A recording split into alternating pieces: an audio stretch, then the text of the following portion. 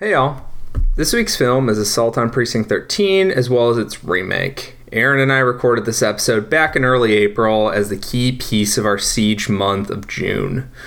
As we recorded this before the police murder of George Floyd and the ensuing protests around the world, we do not reference the protests at all. We even reference how massively overfunded police departments are in 2020, armed with high-end military gear that they get to use on the American public, but do not mention any specifics about the current protests. That's because they hadn't happened yet. The conversation about police abuse of black people in America has exploded since then. This country has always had a white supremacy problem, and an output of that is the frequent glorification of cops as heroes in our media, which has real-world consequences. We believe this movie should still be discussed because it's specifically about America's fear of the other. Whether or not this tale of a multiracial group of cops and criminals joining up to fend off attackers contributes to the ultimate problem is up to you. But if you're game for this discussion, I think you'll find there's more to the movie than rote fear-mongering. However, due to the timing, it was not our focus in this episode. Instead, it largely focuses on John Carpenter's power as a filmmaker. Despite that, we want to be crystal clear where we stand. Abolish the police, and Black Lives Matter. With love, Pete and Aaron. I'm Aaron Armstrong. I'm Pete Moran. I'm Ryan Boland. And we love to watch. We love to watch, wants to know. Gotta smoke?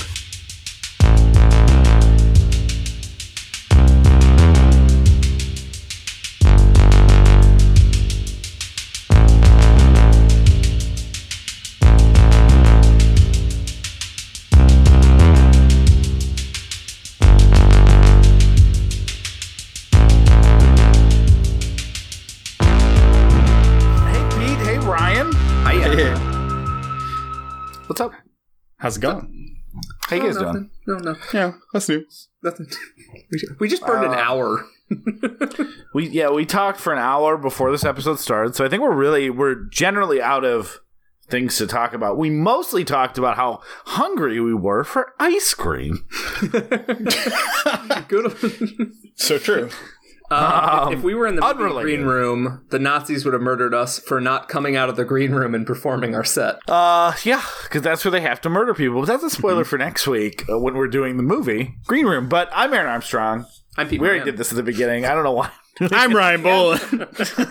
And we continue. We have yet to stop loving to watch. And this week, it's our second week of Under Siege month, not featuring the movie Under Siege or Under Siege 2 Dark Territory, but featuring other movies where there's sieges. There's Seizures. siege? Is the plural siege? The French is Siege. JC Chazet. And we are doing, I think, one of the main reasons for this month, which is John Carpenter's second movie, 1976, Assault on Precinct 13. And because Peter and I both had fond memories of it, we also decided to watch 2005's remake, Assault on Precinct 13. We'll save most of the Assault on Precinct 13 remake talk for the last 30 minutes or so, just because this isn't a compare and contrast. We want to give the original its due. It's a fantastic action movie featuring toddler side. What's like when a 10-year-old dies? Is that it's not infanticide? Adolescent? No, I think a little. That'd be later. Preteen aside. Preteen Aside, yeah, featuring Preteen Aside. And yeah, we're so it's funny. So and we're joined by Ryan Boland, who is Peter's best friend, my mortal enemy. And I took way too many notes on the new one. God damn. I have. You know what's funny? I have way more notes on the new one than I do. I think I do. The original, yeah. and I think it's just because I had to stop writing notes because I had to be like, look, we're not covering this movie. I don't need to comment on anything. It's just kind of a coda where we can talk about how the original, the fact that this movie got a remake. We need to get into it because I think I would like for it to be a coda. Yeah, not compare and contrast as much though. Just talking about what it does differently than the original. Yeah. original needs Smiley. Okay. I think it's because you're 100% right. When I was watching the original, there was a lot of like, oh yeah, this part rules. Oh, this part also rules. And then the other one, you're like, okay, Ja. Yeah. Oh, Ja Rule's still alive and talking way too much. It's rough. Big talking fan in this movie. Yeah. Big talking fan. Sorry, I didn't mean to dive right into the new. Oh, we're not going to talk too much about the new one. Let's. Yeah, look, fun fact, Ja Rule is in it. He went from Too Fast, Too Furious. No, he's not in Too Fast. They got rid of him, number one. He's in the first Fast and the Furious, who they then replaced with Ludacris in the second one. And then, he's like, what am I going to do? I guess I'll be in Assault on Precinct 13. And now he's nowhere besides the Fyre Fest. Oh, yeah, I forgot about Fyre Fest. Yeah. Ja Rule now, I think I loved Ja Rule songs when I was in junior high. Maybe I just loved Mystical songs, and now I'm confusing it with Ja Rule. Possible. I don't think anyone loved Ja Rule songs. They loved Aaliyah songs that Ja Rule was on. It was him and Ashanti. Ashanti. Ashanti. Yeah, that's what they had it was back in the day when they would. I mean, I'm sure they have now, but the hip hop duet type songs. So you'd have to know those ones, man. Those were the jams.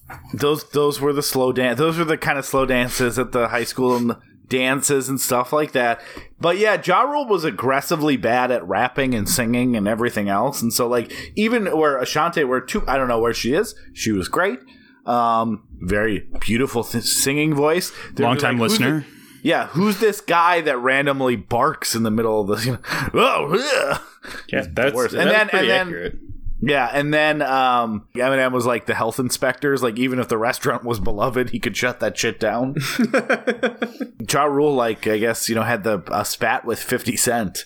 Yeah. And then, Ja Rule disappeared, and then he reemerged. But when I was watching Assault on Precinct 13, I'm like, a lot of times when you see those people that were, big stars for 5 years, and you're watching them when they're in that, I'm a star's time frame, your mind goes, I wonder, should I go to Wikipedia? What are they up to? And as I'm watching it, I was like, Ja Rule, what's he? Oh, that's right. I watched 2 documentaries last year. Appears as himself in Fire Fiasco. Mm-hmm. Yeah. This is our 7th John Carpenter movie. I think. 6th? We did a whole month, which was 4. And then we did The Thing. We did Halloween. And we did Halloween. Mouth of Madness. Oh, shit. No, In the Mouth of Madness was part of the month that we did. Oh, okay, yeah. There you go. Yeah, so this is our 7th John Carpenter movie. He only did 14 movies. So we still haven't done Big Trouble. We still haven't done Escape from New York. Have you done They Live or... Have not done They Live. We did Prince of Darkness. We just in the month that we did the John Carpenter B-sides. Fog, Ghost of Mars. Which ones haven't you done? We did Ghost of Mars. We did Ghost of Mars in the Mouth of Madness. Escape from L.A. I was about to say L.A. Christine. Yeah. And we did, I think there's some that we probably won't do. I don't have The Ward is just fucking terrible. I've no desire to do The Ward. I'm not a huge fan of vampires. I don't really see a world where we decide to do Memoirs of an Invisible Man. Yeah. But Starman, we're going to do the rest besides all those ones I mentioned. We'll probably do the Masters of Horror episodes he did. We're going to do Cigarette Burns and Pro-Life. Yeah, come on. We're probably going to do his Elvis movie. I almost said Elvis documentary. We're going to do his Elvis doc. We're gonna do Someone's Watching. We're not gonna do Someone's Watching Me, but he's good. I like him. Peter, what do you think about John Carpenter? John Carpenter is long time running my favorite director. The Thing is my favorite movie of all time. For a period of time, it was Escape from New York. No other movies have really butted into contention there. The attachment I have to especially this era of John Carpenter is so strong. So this movie begins with just normal, opening credits, no prologue, just straight to the credits, straight to the John Carpenter synth line, because this was when he was doing the music for the movies. Immediately, I was going to say, like, I have it in my head. I watched it a week ago. It's so good. And we'll get there in the actual movie, but the moment it happens, when this red text on this black background and his synth chords start coming in, his keyboard chords start coming in, I'm like, oh, I'm synced to this movie's rhythms immediately. And it took essentially an extremely primitive keyboard and 2 colors. It was so funny though when I read where he basically said he stole the riff from the Immigrant Song by Led Zeppelin. And once I heard that, I'm like, yeah, no, I hear that loud and clear. You did, John, you did. Yeah, I mean, it's still really good. Because the Immigrant Song, good song. Immigrants, good. They get the job done. And Hugh Grant's good. What? Don't worry, you can edit that out. Well, actually, I want to break Hugh Grant? Yeah, Hugh Grant. Oh, I got it. A couple years ago, like 4 or 5 years ago, I'm like, hey, there's some big John Carpenter movies I've never seen. I'm going to watch all of his theatrical stuff. So there's only like 3 or 4 that I'd never seen. One of them was this. One of them was The Fog. The Ward was one. And maybe that was it.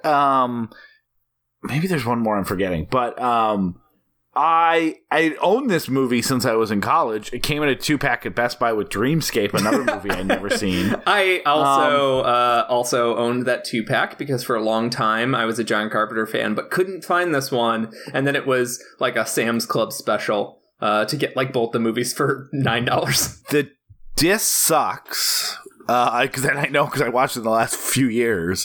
But so it was nice to watch on Blu-ray this time. It looks the Scream amazing. Factory restoration is crisp. Yeah, it looks great, but it was I agree, Peter. Like even watching it for the first time a few years ago and being already a huge John Carpenter fan, the second that red text appears on the screen, it's like, oh yeah, no, this is good. I am into this. I would ask Ryan. So Ryan, it's funny because you mentioned in The Mouth of Madness, we've done 7 John Carpenter movies. This is your second appearance on a John Carpenter. But I suppose in The Mouth of Madness, we probably talked a little bit about later John Carpenter for you. What is your history with like these kind of the more less known, but, the type of John Carpenter movies that, film nerds and genre fans end up eating up after they get through the Halloweens and the Things and all that kind of stuff? Well, I mean, as real fans of the podcast, we'll remember the July 4th episode in 2017. We listed off our top 10 John Carpenters. And so me and Aaron had Assault on Precinct 13 at number 9, and Peter had it at number 5. So interesting. So, I just thought that was kind of interesting that Peter's was significantly higher up there. No, I saw this movie. What was 10? First of all, I forgot we did that, so I'm not a real fan of this podcast. Oh, no, I just happened to. So my dad had asked for a specific episode to listen to, and I wanted to screen it beforehand, and then I was enjoying it, so I listened to it all the way through. but I did jot down the full list, Aaron, if you want to know your list. I'm curious. We're doing a John Carpenter movie. That was 3 years ago at this point. Yeah. What were our lists? I'm curious if things would change. I think I had just a couple years before that had gotten done with watching all the theatrical ones, so I had seen all of them. Should I just do a quick top 5? I want to hear the whole thing. Let's jot it down. Just you don't have to do drum rolls, but go 1 through 10 for all 3 of us. All right. Aaron's 1 through 10. 10, Prince of Darkness. 9, Assault on Precinct 13. 8, Escape from New York. 7, Escape from LA. 6, Into the Mouth of Madness. 5, The Fog. 4, They Live. 3, Big Trouble in Little China. 2, Halloween. And number 1, The Thing. The Thing, yeah. I would change. So I'll say this. I would change. I would put In the Mouth of Madness at 3. I have just, between rewatching it for the show, I've rewatched it a couple times. It's weirdly been on my mind with all this pandemic stuff. For In the Mouth, I think that's the right order, minus I would bump up In the Mouth of Madness, weirdly. I think I think mine would go up, and Mouth of Madness is up a little bit for me. After listening to the podcast and we talked about it, I genuinely wanted to watch the movie again, and almost did before even this podcast itself. But I made myself watch. It's one of the few movies that we've done on this podcast where I in the back of my head I want to do a month sometime where it's just movies we've already done that we want to talk about more about. And like in the Spoiler like alert, Possession we're gonna do is that on Christmas. yes, but that is not one of the movies that I need to talk more about. It just works with something else that we're gonna do. But like Possession, In the Mouth of Madness, there's another one that I've thought of recently where it's like, it's not even that I feel like we missed stuff, it's just I want an excuse to watch it and talk about it with Peter again. Sam Neill. Yeah. Sam Neill. All right, so what's your actor. guys' list?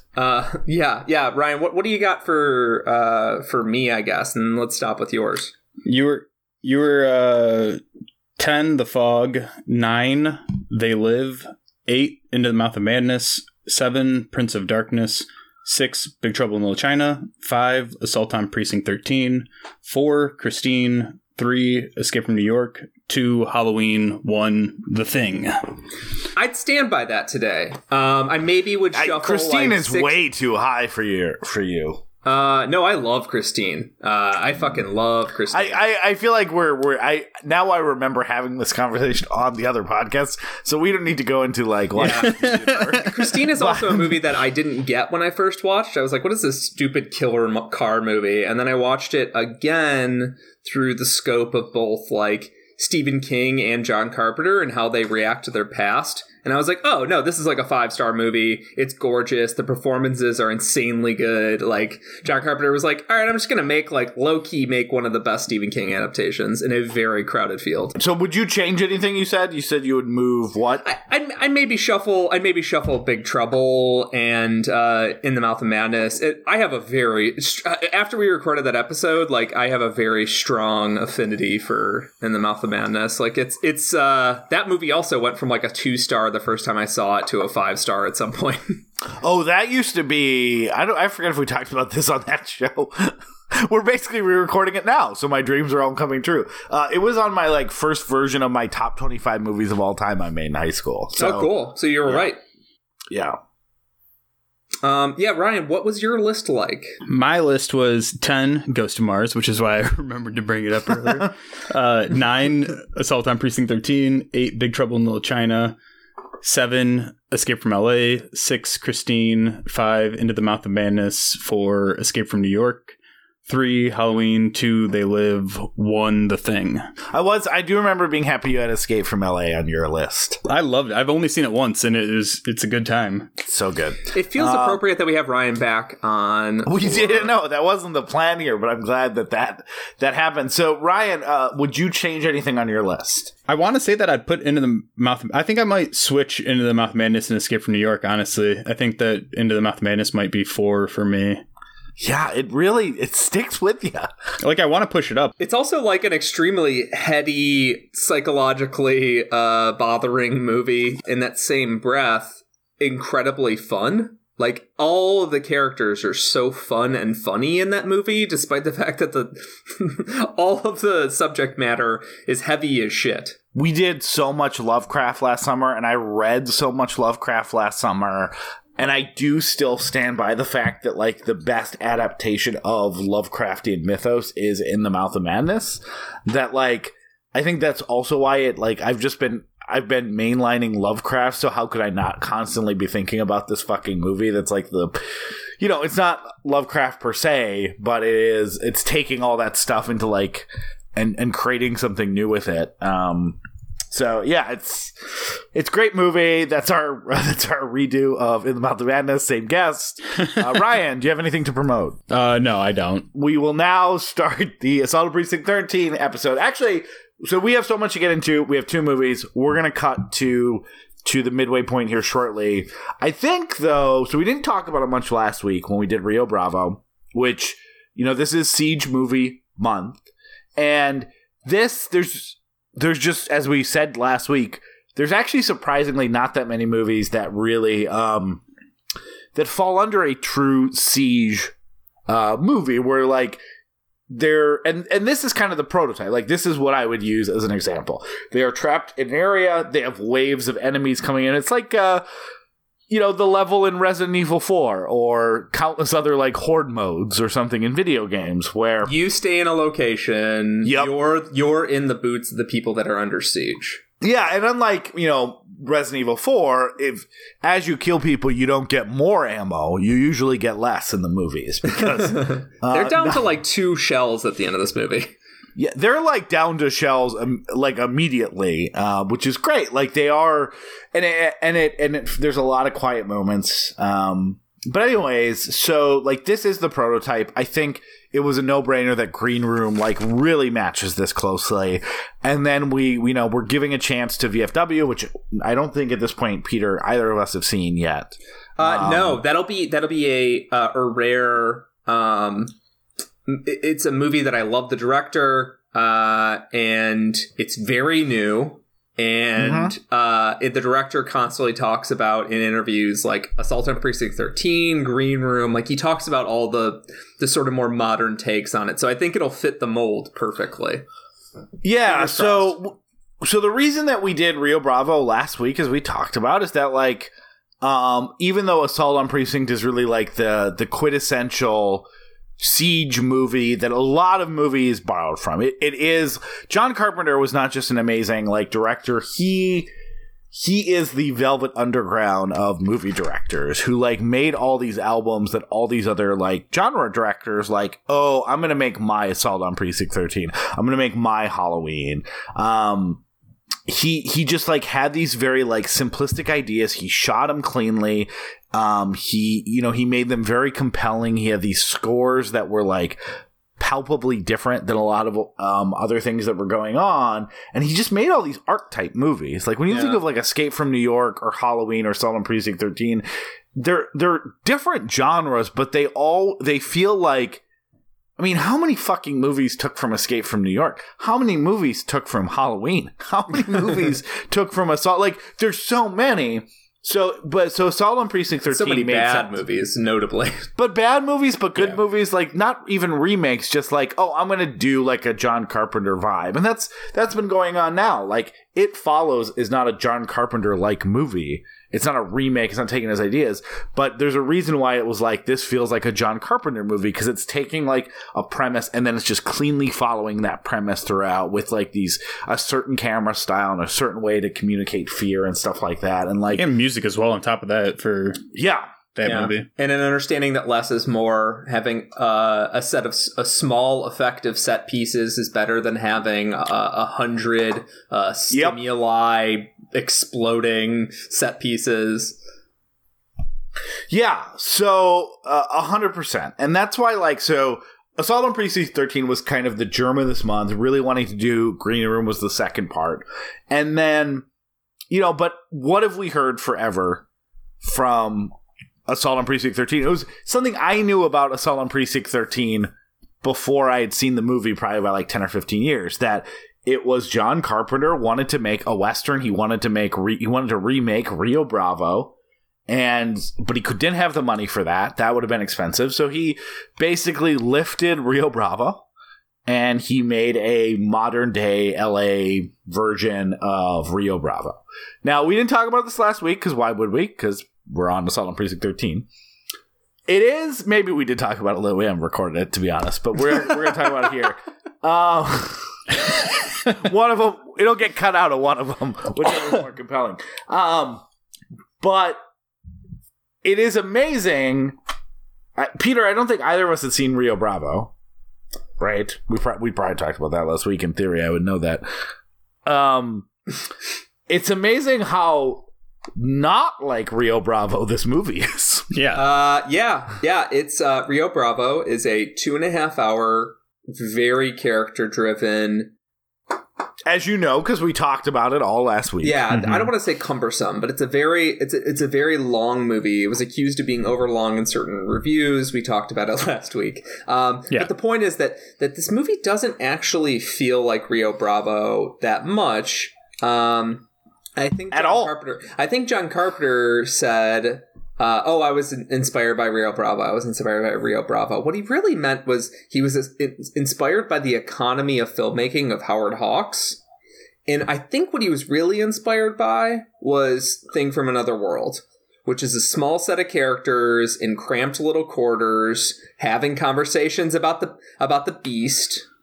And then the fucking beast bursts into the room. Like, I feel like he secretly was more inspired by Thing from Another World, but he was like, well, I wanted to make this as a Western, because he did. He wanted to make Assault on Precinct 13 as a Western, and then essentially couldn't afford it.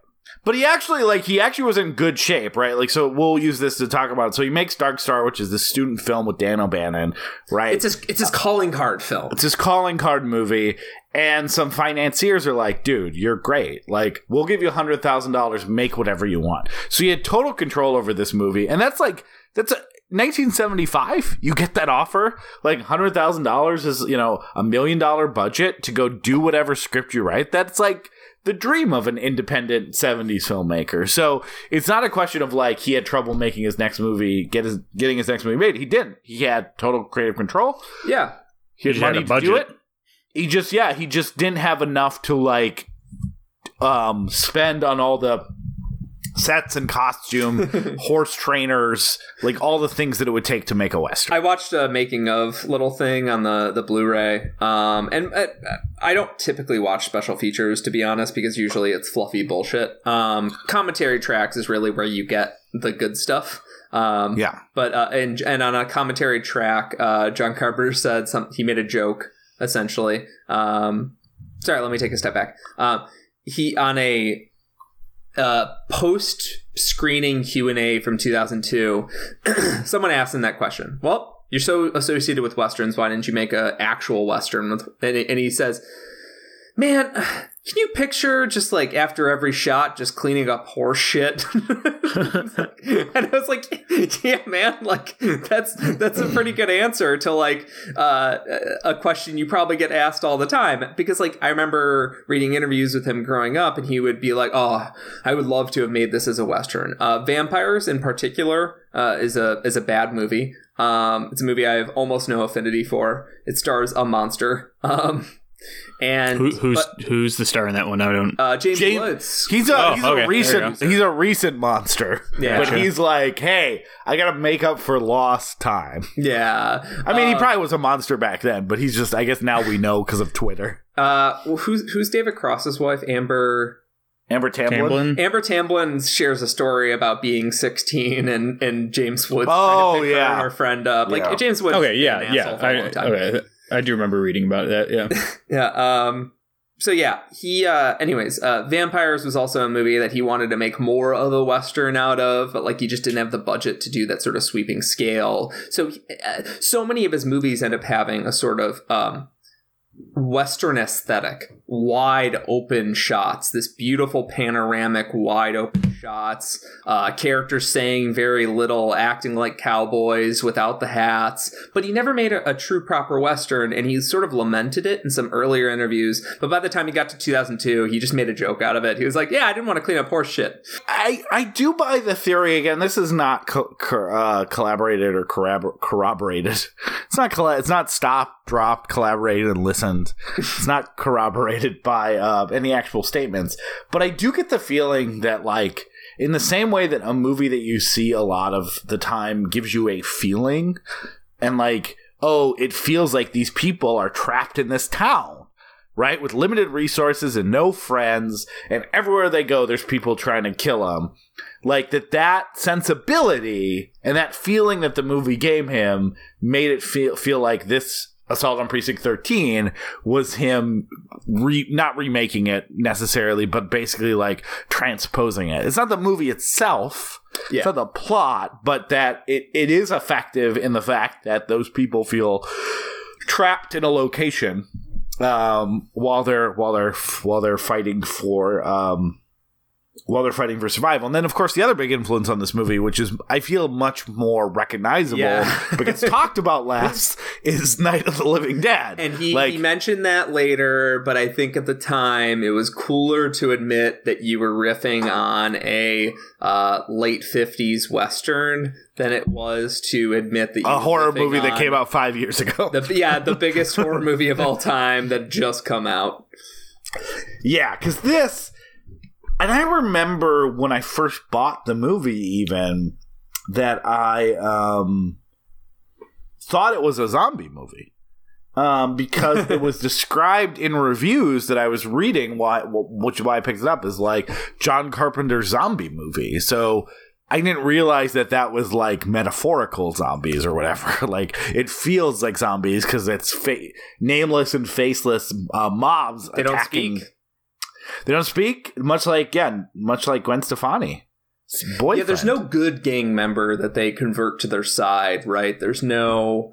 Yeah. There's no moment of arbitration. There's no actually Lord Humongous moment like in Road Warrior, which Road Warrior is a Siege movie. But we just did it, so I'm not going to re-release it this month. There's no moment where Lord Humongous comes up to the front steps and says, just surrender and we'll let you go. Leave the gas behind, but you can take your cars. You'll be fine. Like, there's no sort of negotiation going on. The Blood Pact, the Cholo, as they call it. I didn't have much of a chance to figure out if that was just something that John Carpenter made up, because Cholo is also sort of a derogatory term for word. It doesn't feel good saying. Yeah. We'll just call it the Blood Pact. It's also confusing because the gang member, the leader, one of the four, is literally the Cholo leader. So they had to know, at least at some point, like, he had to know to some degree that it was a name for like a person, but then they call the act of whatever the throwing the blood is the Cholo. Yeah. They're using some sort of street shorthand, and also John Carpenter admits in interviews, or in the commentary track for this, he admits that he's like, yeah, well, LA didn't have the gang problems it had in post crack at this point. It didn't have the gang problems that led into the 90s and led into like the LA riots era and that they have today. He was like, they didn't have those sort of gang problems. So like we had to like sort of scour LA. And sometimes we'd be shooting, like the police station itself, District 9, or was it Precinct 9? Yeah, Precinct 9, District 13. That's a beautiful, one of the exteriors of the police station is a beautiful location in Venice, which is obviously a very nice suburb of LA. And he was like, I was only allowed to shoot within this distance because if you went left or you went right too far, you saw mansions. Oh my God. Yeah, which, there wasn't all of the kind of 80s gang stuff. The biggest problem that LA had was what America had, Peter, and that was a communist president by the name of Jimmy Carter that caused an economic recession and oil shortages and, all those things that when Democrats get into office, they deal with pretty well. Yeah, that's so true. Yeah, plop. But I'm saying it did occur on his watch, which, and we love to watch Jimmy Carter. We love to watch. Yeah, we just wish that we would have loved him to fail upwards. Yeah. I mean, honestly, loved for him to have not lost to Ronald Reagan. Yeah, the irony is that Jimmy Carter's biggest problem wasn't the way he handled the oil shortage or post-Vietnam. Why Jimmy Carter should correctly be excoriated is because he lost to Ronald Reagan, giving us conservatives as they exist today. It's a straight line. It is a straight line. It is interesting, though, that at the time that John Carter was shooting... time that John Carpenter of Earth was shooting this, he had a sense of LA as this town of possibilities, right? And then by the time he got to They Live, LA is shot as... He said he had no problem finding LA looking as this, like, at times glitzy and glamoury, but like this corporate dystopia. Like LA had between here and They Live, LA in his mind had changed so much. And it's interesting because, like, when you watch this movie and you watch They Live without John Carpenter's commentary, you just be like, oh, well, he thinks LA sucks. But when he was like, oh yeah, no, LA was pretty peaceful at the time, but there was a lot of fear of crime waves. There was a lot of fear of immigrants. There was a lot of fear of others, Hispanic folks, black folks, gay folks, just anybody that didn't fit into the mold of what America was, them taking over the culture. And he was like, this movie is directly exploiting sort of, mainstream America's fear of that. And that's why it's a straight up exploitation movie, is because I was exploiting America's fear. Yeah, so what you would say is that the way that John Carpenter felt about L.A. in 1976 was the way that you think Randy Newman feels about L.A. if you hear I Love L.A. once, and then the way that he felt about L.A. in 1987 is how you think Randy Newman feels about I Love L.A. after hearing it 50 times. Right, that's a pretty clean. That's like a John. Metaphor. It's a John Carpenter of metaphors, right there. Yeah, no right excess baggage, not complicated. Really clean. Gang members coming together wasn't because like, oh, they're joining forces. It just makes it less nameless, because like if you make it a specific gang, then all of a sudden weaponizing that possible fear or whatever all of a sudden is directed towards a specific group, and instead it's like, no, these are, like you were saying, how it's zombie inspired, where it's like they're nameless, they're hordes, they're waves of people, but it's not supposed to be a specific group. And that's exactly what John Carpenter said in the commentary track. He's like, I made them multicultural because, like, I don't have any problems with any particular racial group. So I wanted to make the white guy the creepiest. I want to avoid that discussion, and the white guy's a drug addict who dies. You're like, all right, great. Yeah.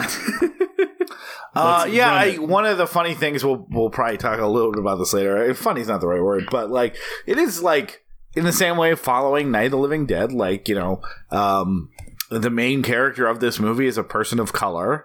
Some of the side characters, the main side characters with a lot of dialogue in them, are women. And then I like that 30 years later, the remake is like, oh, okay, what if we switch it up and make him a white guy? Oh, yeah. They strip like everything. Oh, the women are terribly written, and we'll make that black officer. Well, he's the bad guy now again. Let's tidy that up. You're like, thanks, 2005. Hear me out. What if all the cops are white and all the bad guys are black? Mm-hmm. Just to switch it up, to change up the dynamic from Assault on Precinct 13 will be subversive. People aren't ready, for...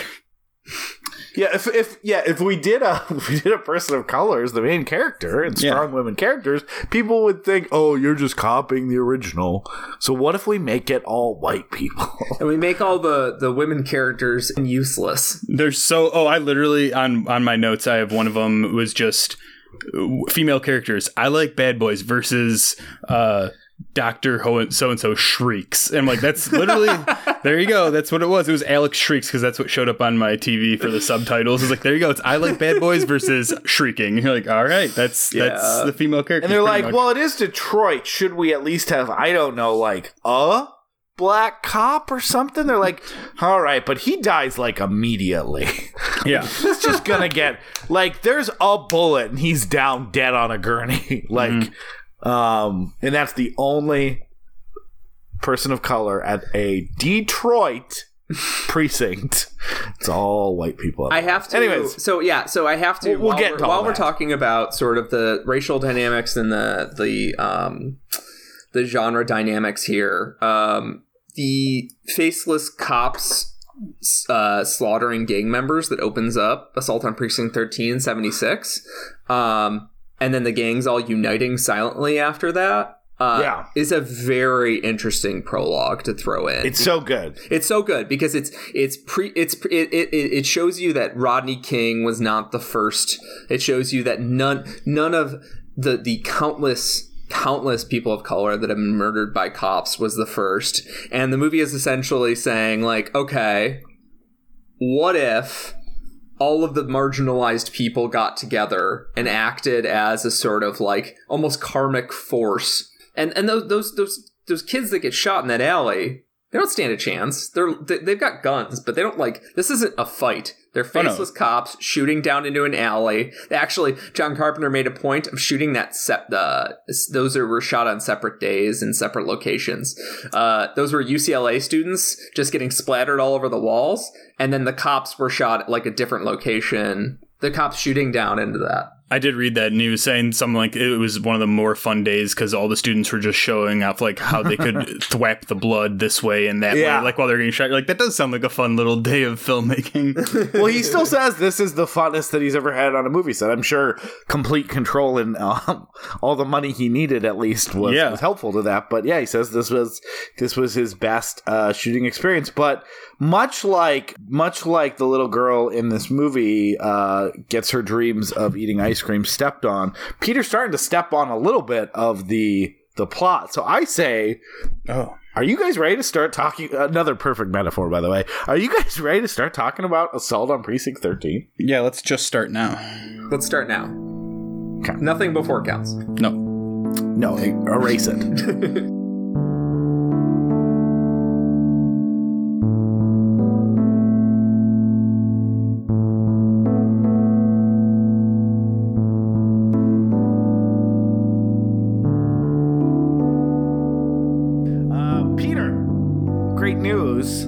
You are not taglines, but alternate taglines, as if you had to sum up the movie in one sentence. It's a segment we do. Assault on Precinct 9. I wrote down the same alternate tagline. So, Aaron, I don't know if you were paying attention in the scene where it's because John Carpenter didn't name the film. He had other names that kept getting rejected. Like the Siege. Distributor was like, this sounds more ominous. Yeah, so John Carpenter wanted to name it the Anderson Alamo or the Siege, which are both way more westerny sounding. And what was his pseudonym that he was submitted under? Because it was the same. Because I was reading about it. It was the same one from. Oh yeah, so he operated. He wrote, directed the music for, produced yada yada for this movie, but he edited the movie under the name because it's John Wayne's name. John T. Chance. Which is John Wayne's name in the Rio Bravo. It is interesting that have we talked about with all our John Carpenter's movies that his initials are the same as Jesus Christ, who is also a carpenter? We have. It's worth talking about again. Do you think that when Jesus was writing his Sermon on the Mount, he also drank an entire bottle of vodka and wrote it in a weekend? I'll tell you who's had a better impact on my life.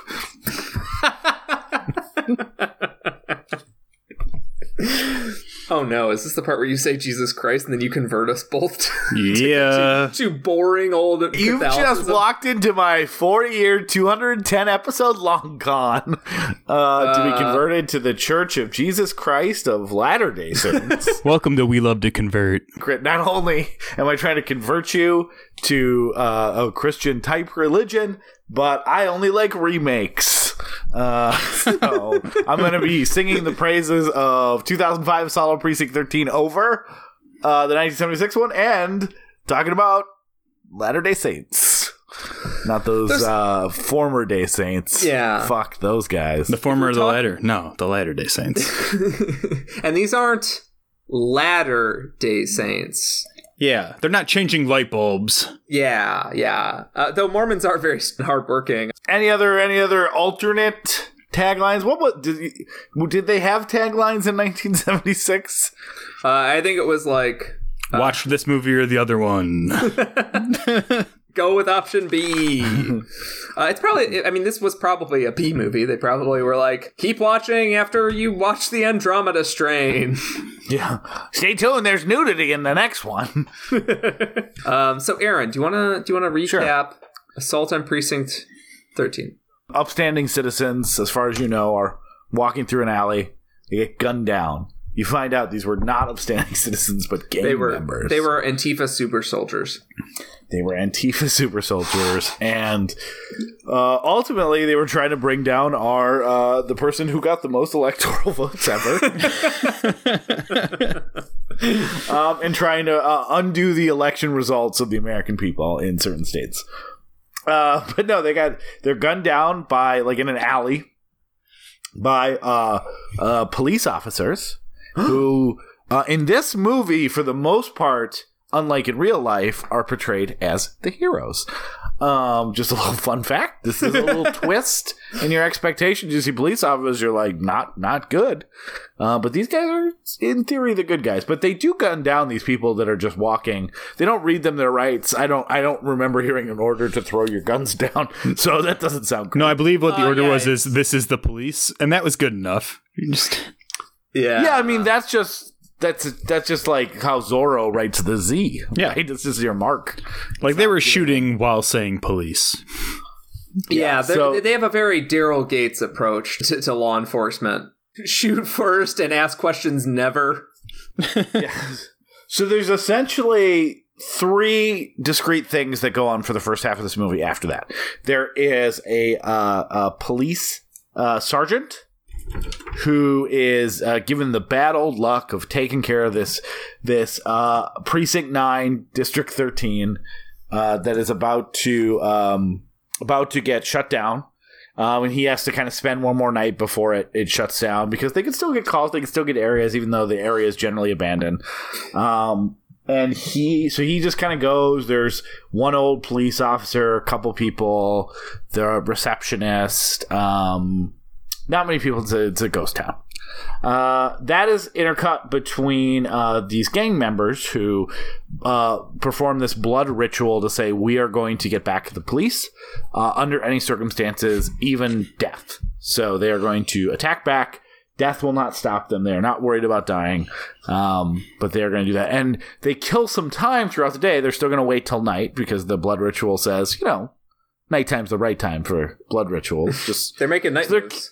Yeah, so they're killing time by driving around, the leaders of the gangs, various different gangs in the areas, looking for people to shoot. They see a couple homeless people, and they're like, no thank you, and then eventually settle on a father and a daughter who, well, actually, they're kind of stalking this ice cream truck. But this ice cream truck eventually gets mixed up with his father and daughter. The daughter goes to ask for ice cream. Right at the same time, the gang has got out of their car and decides that these are good people to shoot. And shoots the ice cream truck driver, who is packing. It's a very dangerous ice cream truck neighborhood he's in. Like, maybe just don't, like, ice cream trucks are not essential workers. Maybe just don't deliver to the area you need the gun in. How much profit is the ice cream the giving twinkle you? twinkle, and you think I'm not packing? What can I say? Business is good in this neighborhood. I'm basically a bank that drives around playing nursery rhymes. You don't think I have a gun? Do you think he ever ghost rides the whip? Yeah, sure. Just gets out, dances alongside it. Keeps the song going. Yeah. Ideally, if you have a neighborhood full of lactose intolerant people, you don't need the gun. You just throw ice cream at them if they try to stay nice in you. Eat this, you're going to poop weird for a few days. First, you're going to be constipated, then it's all coming out. Yeah. How dare you rob me? I'd kill you, but I gotta get home right now. And that's kind of the moment that we'll probably talk about a little. So this little girl gets shot very graphically, very just the white gang leader pulls out his gun and just shoots her without even looking up when she comes back to ask Ludicrous for squibs. Yeah. And covered in blood, she collapses. The dad, who's on a phone booth, another movie that girl with a cell phone would have survived. So for all you people that are Amish and don't like technology, just think of, you could have saved this girl's life. You know what also would have saved her life is if she had the awkwardness of an introvert and she was just like, yeah, this is the wrong ice cream, but I guess it's not gonna come back. I don't really care that it's not a vanilla twist. I'll call it a day.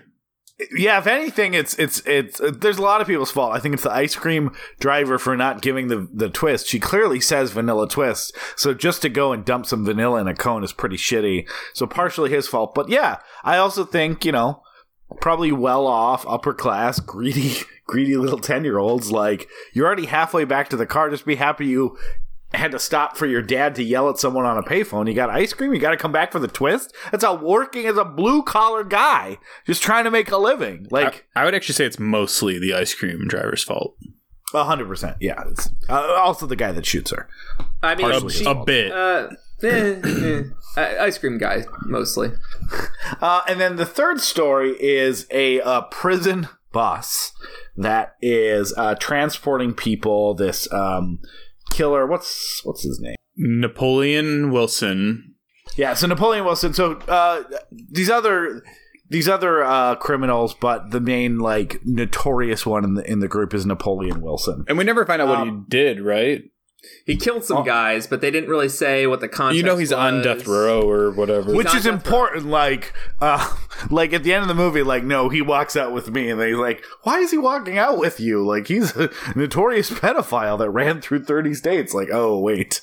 His heroic moment feels less. Yeah, so he's notorious. Like, why'd you kill all those people? But he, like, he doesn't really give an answer at any point. Because that's part of running the joke, right? Where he's like, I'll tell you later.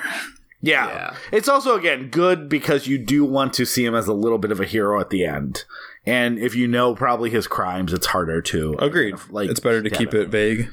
Yeah, but he is notorious. So a few things happen. One, it becomes night, which means that the criminals can attack this basically police station. They choose it because, again, almost every house in the surrounding area is empty. It's why they're shutting down the police station, and they're going to use silencers so they can kind of kill people. This bus gets diverted because one of them has a cold and they need to immediately stop in case one of them has a cold. He's got like some COVID-y cold though. He's got some guy's got a runny nose. I will say, like, who cares, right? It's just a plot mechanism to get the bus there. That's the one thing I think the remake does. Like, oh yeah, it's a snowstorm. Got it. As opposed to, no, right now! He just because in the original, he's like, he might be infectious. He goes, well, you just have to go 10 blocks. And like, or he might say 5. It's like really not that far in a bus. It's not like he's like, you have to drive miles. Yeah. He's like, oh, you just have to go a couple blocks. He's like, listen, guy, if he's infectious, then we'll all have it. It's like, if it's infectious, you all probably already have it. What is 5 more blocks? Why would you take the back of the bus and keep moving? Yeah. That's a little bit stretching. And then...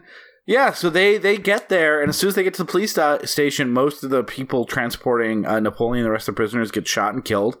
It's this, all of a sudden, they're just under siege. You know, no one was expecting it. No one knows why. And the only thing they really ever figure out is that Napoleon understands enough to go and say, hey, just to let you know, this is they don't want anything. They're not going to stop. That this is a blood ritual that I've heard of that basically means cops have wronged them. They're going to keep coming till all of us are dead. Everyone in the station, doesn't matter why, doesn't matter how. And that also that they're not like zombies in that they're an unending wave and they're brainless. They've parked cars in a way that makes it look like it's business as usual. They're using silencers. They're dragging dead bodies so that even if, you know, the return fire is loud enough to make one of the surrounding areas, someone in the surrounding area call the police are going to drive by and essentially see just everything is normal. So they're running out of ammunition, they're running out of supplies, and they're trying to figure out how to get through this. There is a lot of there's not that much actually consistent action scenes. Like, it's pretty, like, they realize the stakes. A couple people do die as part of this, and then the remaining characters, specifically Lieutenant Bishop and Napoleon Wilson, are like, okay, we're going to get people out this way. We have 3 bullets in the sniper rifle. We're going to lead them here. We're going to put some of this stuff that goes boom, this flammable material, and we're going to try to funnel them through there. Hope that in this final attack we make enough noise that not the actual police, but more policemen come and get called and come and save us. And ultimately that's what happened. Yeah, there's this huge wave of gang members. They shoot as many as they can. Their plan works where they're able to like blow up a good chunk of the basement of this through a sniper rifle, and by that point, that's enough noise for the police to come. and eventually save the remaining people before it's too late. And yeah, it's also worth noting, like, if someone asks you what's your favorite line of Assault on Precinct 13, you're not going to have an answer, because it is so, like, minimalistic from dialogue. The gang members basically don't talk at any point, including when they're driving around looking for people to kill. It's amazingly creepy. It's very pre Michael Myers. Yeah, there's a little bit of banter in the prison bus about what did you do, and the lieutenant's just doing the, all right, well, what are you doing after shift? Like, think it's going to be a slow night? Like, there's not even there's a little bit of character building, so you get to know Napoleon and the lieutenant, but it really is just like, hey, you've put all the chess pieces, you know why the gang's there. You know how ruthless the gang is. You know why this prisoner's there. And you know what's going on at the police station. And then we're going to spend the last 40 minutes of this letting all that play out. And it's really fantastic. It held up a little bit better. Like, obviously it was my 9th favorite John Carpenter movie, and why I think that's the same range, just because John Carpenter makes a bunch of really great movies that I'm extremely fond of. Like, it did go up like a star rating for me. I think I had it at 4 stars, and I put it up to 5 on Letterboxd, just because I'm like, oh no, this is perfect. Yeah, I think it's one of the best movies of the 70s. When I watched it before, I was like, oh, this is just like a really tight, awesome action movie, but it felt almost like it was like a promise to what would come in Escape from New York and They Live and such. But when I was watching it, it has so much that those later movies don't have. It's so stripped down, and that minimalism has such an evocative power. When you're sitting, there's like a survival horror element. Like when you're sitting in the basement with them and in that cramped little hallway, and you could just hear the gang, Street Thunder, apparently the name of the gang, them batting down the halls, and you can hear them getting so fucking pumped and smacking their bats against the hallway walls and to get to our friends. It's scary. It's taut. You're counting bullets along with everyone else. Like that sort of like management of this economy in the movie is so wonderful. John Carpenter understood that like less is more on kind of every scale here, and I just love that it's like a 90-minute movie that gets in, accomplishes its goal, and when it ends, you're like, God damn, I want to know what the hell happens next. But you don't actually want to know what happens next. Like you're satisfied with what happens, and you know that the moment that Wilson and Bishop step out of that basement, things are going to get real ugly for Wilson. He's going to be completely unrecognized for his valor. Wilson's going to go right back. Maybe the governor will call in a favor and say like, all right, you don't have death row anymore, but you do have life in prison forever. It's going to get real ugly. But that moment that the two of them share as they're walking down the hallway together, Bishop specifically says no handcuffs for Wilson. He's like, he's going to walk out of here as a hero. It's magnanimous. It's the simplicity is just so effective. Yeah, and that's why, like, I think Ryan and I both said we don't have a ton of notes in this movie because, it really is, like, I'm glad we had some stuff to talk about at the front, and I'm glad we have stuff to talk about with the 2005, the remake. Not because this isn't worth talking about, but it is that stripped down, and you kind of see where a movie like this could go wrong, and the versions that we have seen that has gone wrong. Let's exclude the remake, but I think the brilliant choice is to spend the first half of this movie with 3 stories that eventually converge into one, so that you can have the creepiness of the gang members. Like, that's all you need to know about the gang members. They're that dangerous. They're killing time. Like, they have no problem killing. Now they have a reason to kill these people. That's all you need to know. That you don't spend too much time at the police station. You don't need to get to know these people. Like, to the point of like, again, the remake's an easy comparison point, but like, yeah, you don't need to know about their dating life. You don't need to know about this and that. Last night at the station, and then the like, you don't need a lot of sensationalism with the killer either. You just need to know he's on a bus. People are scared of him, and he's getting there. And you can see the version of this like where the guy in prison's already in jail. So that's the twist, is that you need prisoners to help because they're low on men.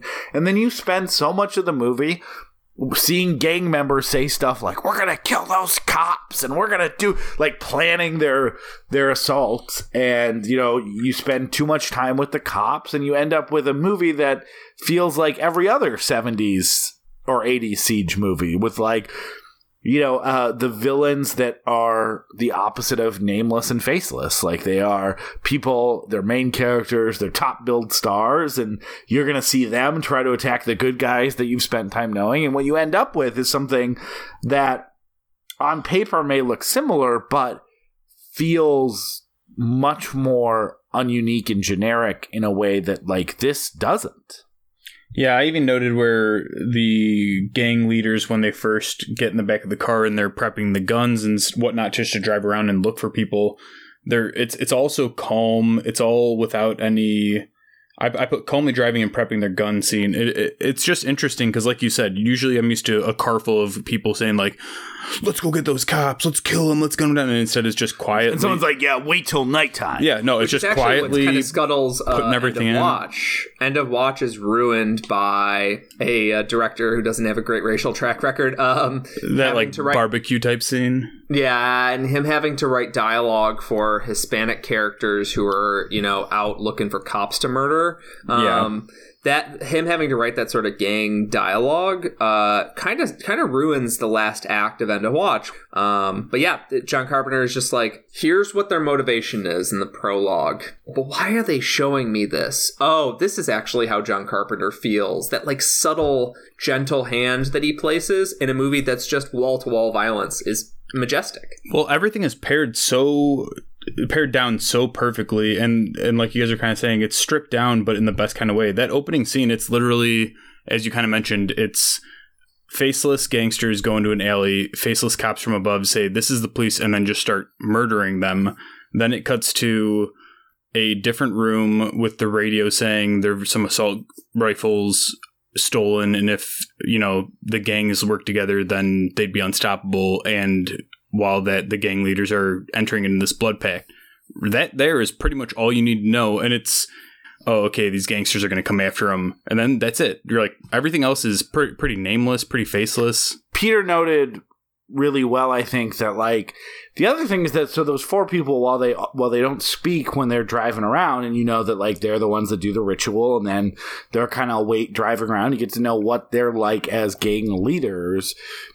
You kind of, I think, expect maybe the first time you're watching this to see them again in, like, some sort of bigger moment. Like, you know, Peter mentioned the Leather Daddy Road Warrior moment. Like, you think maybe there's going to be a Lord Humongous who comes out and be like, this is why we're killing you, or they're the final boss where just those four alone get out of the car after all their men have died, and now you got to, like, none of that happens. No, like, you were just getting a sense of who what kind of people are continually throwing themselves at this cop car by meeting their four leaders. That's it.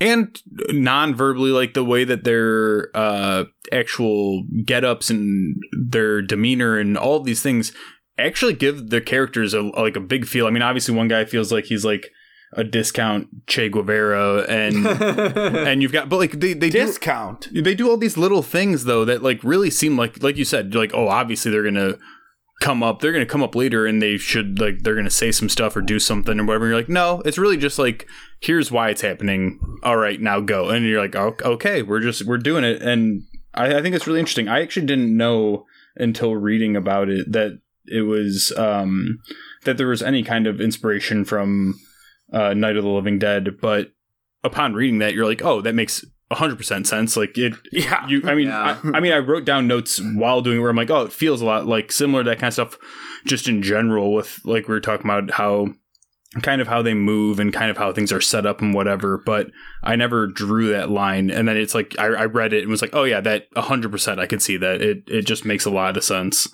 There's a good connection there too to Night of the Living Dead, in that this movie, it played in, I think, the Cannes Film Festival, out of competition.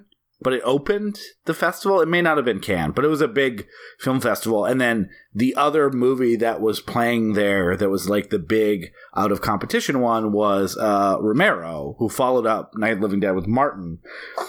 And Romero, when he saw it, said, fuck. Like, he was talking about, like, how, like, that kind of ate his movie's lunch when it came to, like, when moviegoers, like, on that festival walked out thinking about, like, a genre film that made them feel like Night of the Living Dead. He said that, like, people thought of that, not Martin. And he didn't mean that, like, he loved the movie. He didn't mean it like you stole my thunder, John. It's easy to go like, hey, I'm looking for that Romero energy. Romero's at this film festival, and you see Martin, which is a great movie, but a deeply different movie than a Night of the Living Dead, zombie, whatever else. A strange movie. And then you see something like this, and you're probably like, oh, I got my Romero fix from this movie, from this new guy. Yeah, and Martin, I wish that in another universe, Martin had also gotten some more accolades, and Romero could have made Martin's really great. A lot more really quiet, awkward genre riffs like Martin, where it's like, I don't mean awkward as an insult. I mean like awkward, like it's getting into the sort of strangeness of what it means to be human.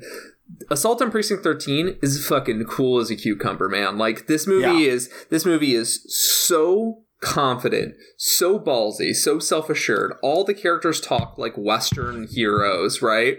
They've all got these little lines like somebody like Bishop has a plan involving exploding a pipe when there's enough bad guys in the tunnel that they can use this one explosive to kill a hell of a lot of them.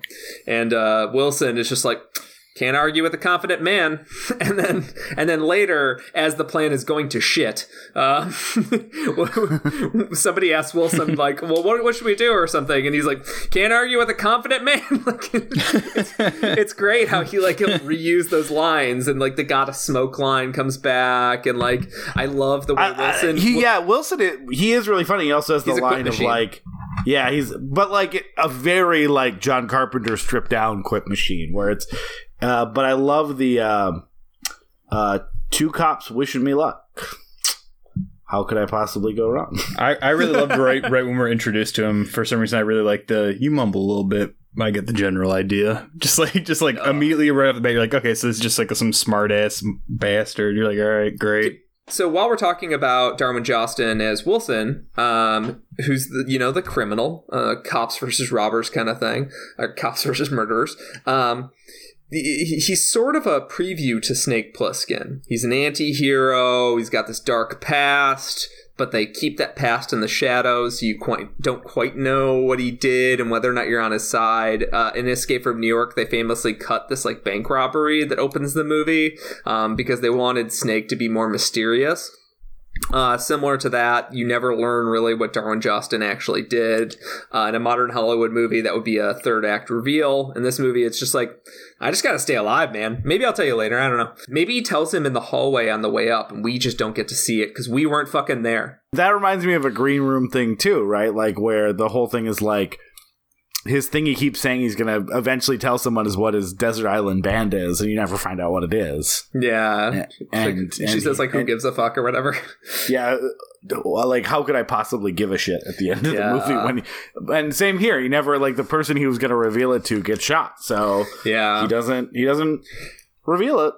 I always considered this a minimalist sort of prologue in my head canon to Escape from New York. Not that this guy is Snake Plissken, but, crime wave is rising, and then that causes a fascist government to just declare part of the country a big prison hole that you dump bodies into. And what I love about Darwin Jostin is this. He looks like, when you actually see mugshots of what a real criminal, he looks like a real criminal. He doesn't have fucking Channing Tatum's beautiful, just smoochable face. And it's weird attack and then recovery. Yeah, his performance is a tinge awkward, which I like. The guy doesn't have natural movie star charisma. He doesn't have that movie star power that Kurt Russell does. But I love that because it makes it feel more real to me, and because I only really know him from this movie, it makes Napoleon Wilson stand out as this sort of like. This wasn't a beat in Kurt Russell's career. This was this own unique little moment for this one actor. Yeah, it kind of sucks for the actors, but this and Night of the Living Dead, I think, both benefit from the fact that you've never seen any of these people in anything else. Yeah, Night of the Living Dead. There's one actor, the lead actor, goes on to Ganja and Hess. And which was weird when I finally saw that a year or so ago. I'm like, oh shit, he did another movie. Yeah, and it's kind of it. But he's well directed. It's well performed. He just lacks a little bit of that movie star spark, that movie star natural charisma.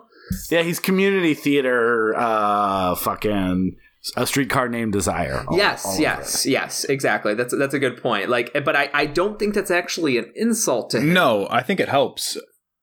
Yeah, he's got more of a realness. There's more of a gritty griminess to him, and I wouldn't trade him for like some glossy. I wouldn't trade him for a Paul Newman or something, right? Much like Ja Rule saying with Jennifer Lopez, "I'm real." Yeah, he's real. He's real. That's why they cast Ja Rule. And apparently he says there's a line that he while we're talking about Western stuff, it's just gonna pop in all month. There's a line where he says, like a preacher says, there's something about you in death. That I was like, where the fuck have I heard that before? And I was like, well, I did see Assault on Precinct 13 when I was 12. It's probably from this movie. And then I realized it's from Once Upon a Time in the West. He just stole a line from a Leone movie. Let's talk a little bit, because we do have a lot to get to with a whole nother movie here. Let's talk a little bit about The Scene.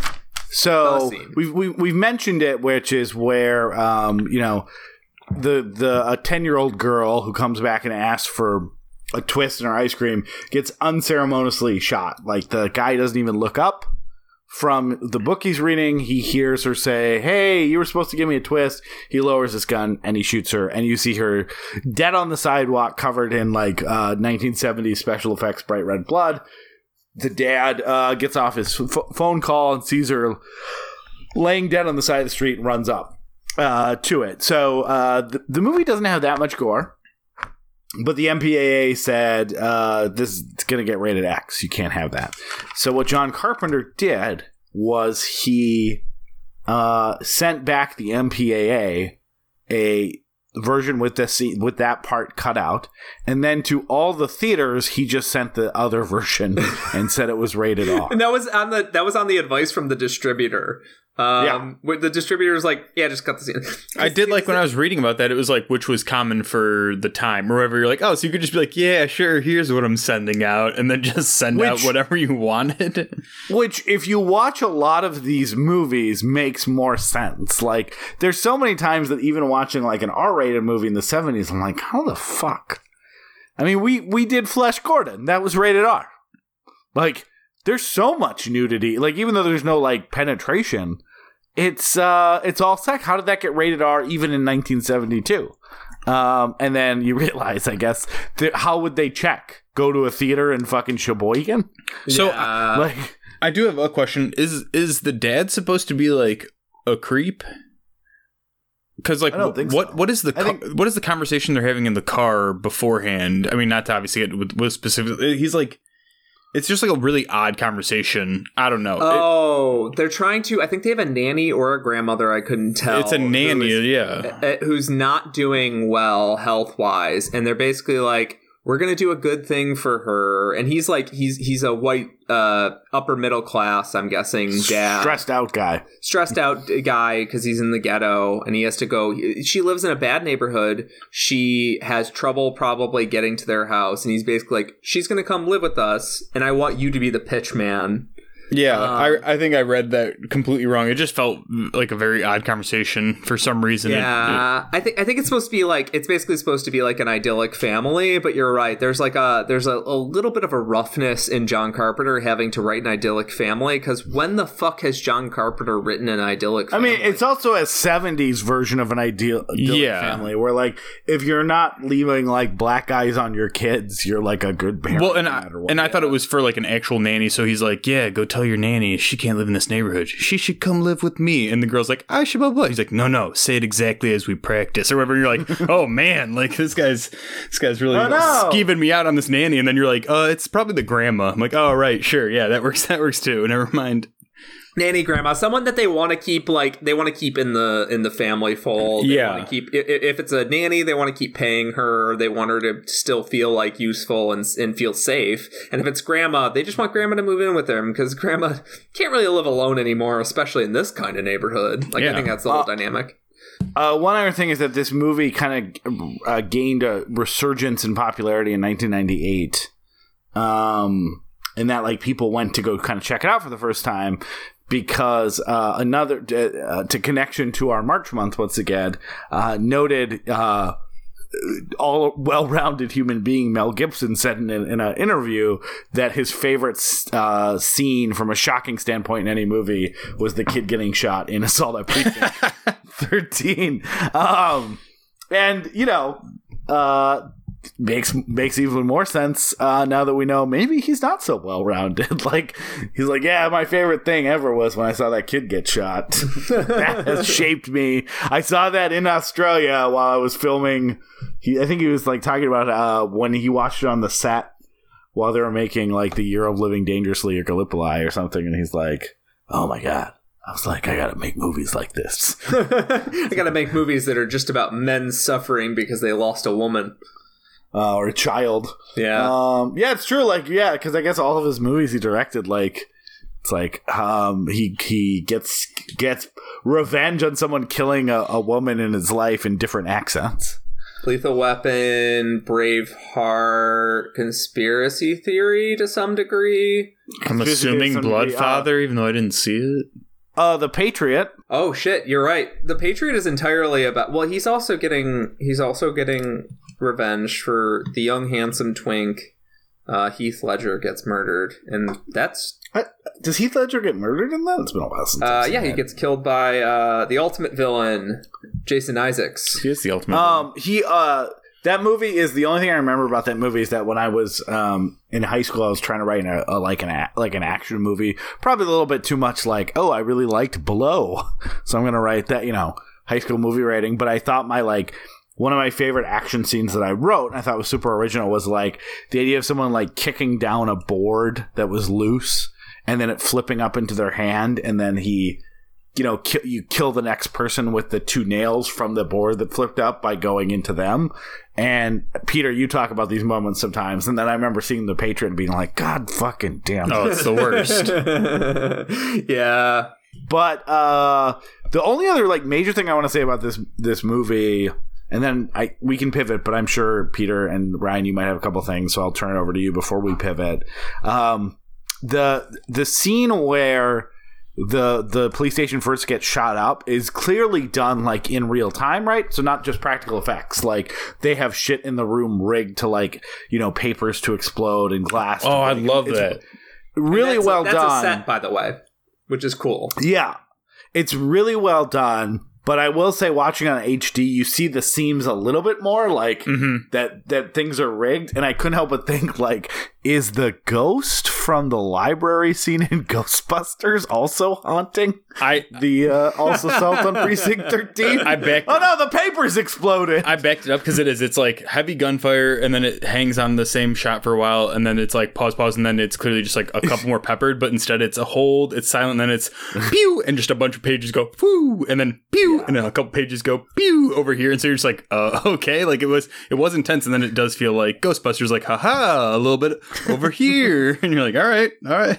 They just look over, and all of a sudden, someone's like, shh, because it even makes a little noises too, so all of a sudden it becomes a little fun, like papers, inconvenience. You're like, all right, but extremely impressive. I imagine a good chunk of the budget was on that one like full on siege scene where they're ducking, because it goes on for a while. It's really well done. They do. There's a lot of firing yeah. It is a little humorous. That's all I have to say about Assault on Precinct 13, 1976. Do you guys have anything before we quickly talk a little bit about what watching the remake was like?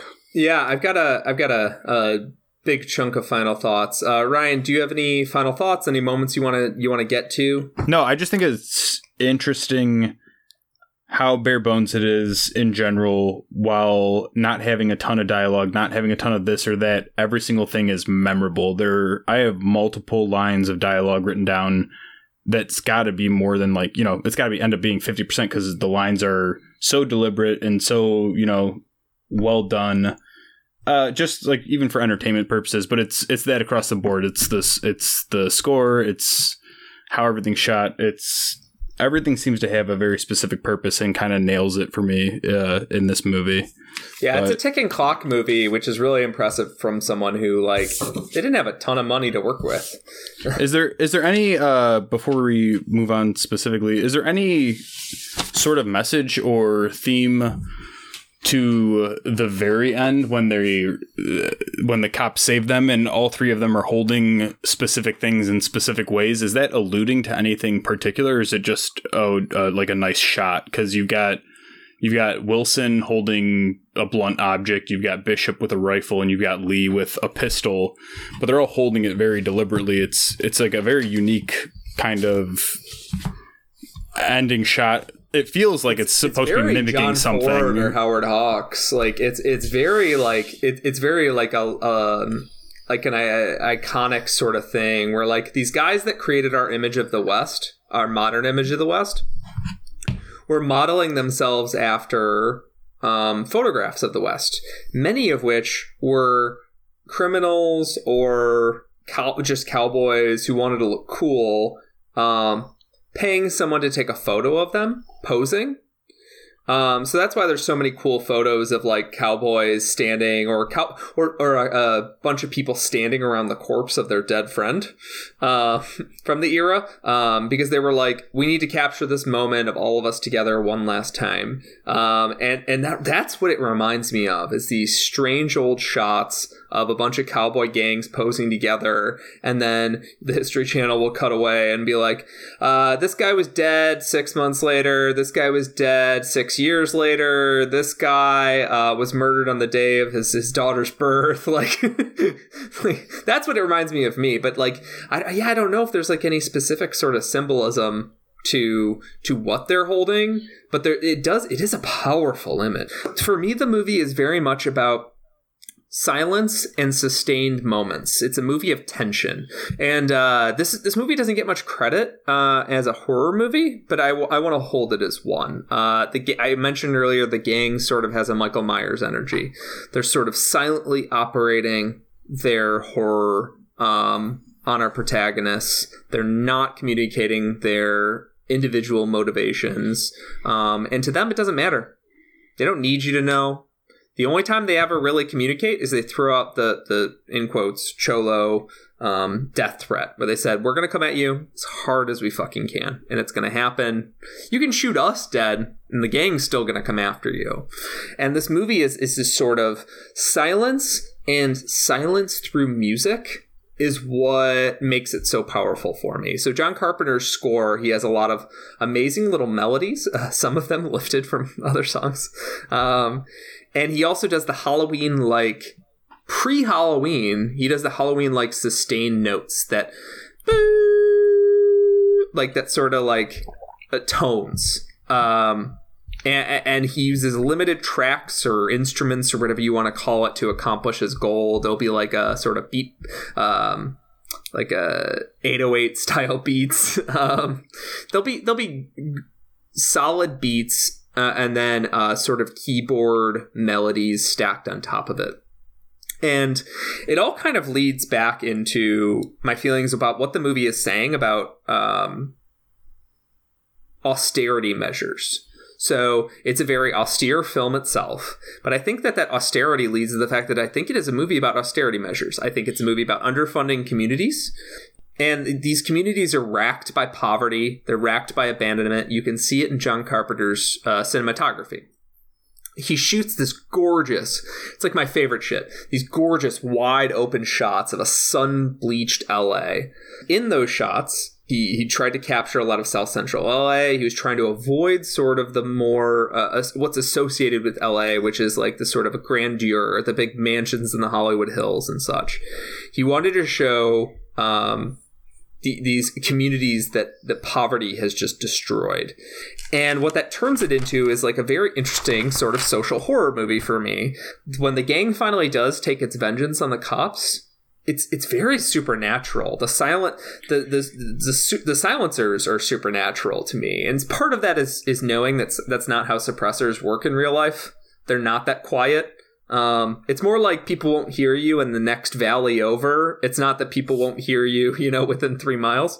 But his commitment to that sort of silent attack, and then the way that the individual weapons cut through the sonic editing of the attack scenes and the sort of shot composition of the attack scenes is incredibly powerful. And the way that this sort of ravaging, beautiful, squibby power of the silencer attack comes upon the cops, it feels like a wave. It feels like a wave of energy is coming on them. It doesn't feel like they're just getting shot at. It's not just about just like a cacophony of sound. John Carpenter is interested in silence and the tension that comes from silence, or if not absolute silence in the midst of a sustained note. And I love the way that like Julie dies. That's Nancy Keys, who will be in Halloween. They just sort of discover her dead. Mm-hmm. Yep. And that's sort of the movie actually making a break from horror movies in a sense. Everybody that fights back lives through those initial attacks. But you know who doesn't? The person panicking and hiding in the corner. So don't be a coward is John Carpenter's ultimate message. Which is actually, in a weird way, reconnecting with horror movies, because he in many ways created The Final Girl with Laurie Strode, and The Final Girl was strong, stood up for herself, and was able to sort of overcome Michael Myers time and time again. And so that sort of empowerment-disempowerment arc makes it into a horror movie, but it's also about silence versus explosions of sound and the silence that comes between them. And that's why I think it's such a magnanimous movie, because it knows when to put the pressure on, to put the tension on, and when to release that tension in every kind of way, both visually and in terms of sound design. Yeah.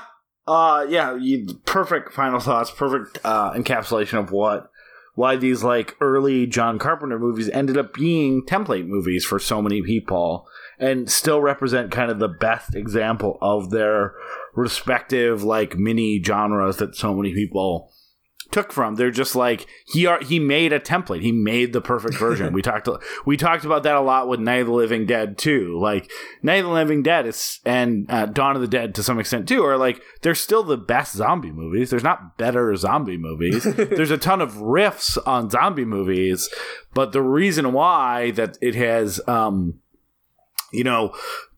just continue to multiply, and some are like pretty strict like constructionists when it comes to the zombie movie, and some are really liberal and going out and fast zombies, disease zombies, blah blah. My daughter right now is obsessed with a zombie musical on Disney Plus where the zombies are just in high school and they learn how to dance together. Like a lot of different ways that you can go with zombie movies, but the reason it can't be topped is that like it's a template because it was kind of perfect the first time out. And I think a lot of John Carpenter's movies, Halloween, The Thing, are just so good, so lean, and so perfect that it does leave a lot of space for people that want to take it and jump off from it while still being the best example of itself. So really quick, we're not going to spend too much time on it. We will, all three of us watched the 2005 remake, partially because I had said to Peter, hey, I kind of remember the 2005 remake being good, which, full disclosure, as I said, I saw Assault on Precinct 13 about 6-7 years ago.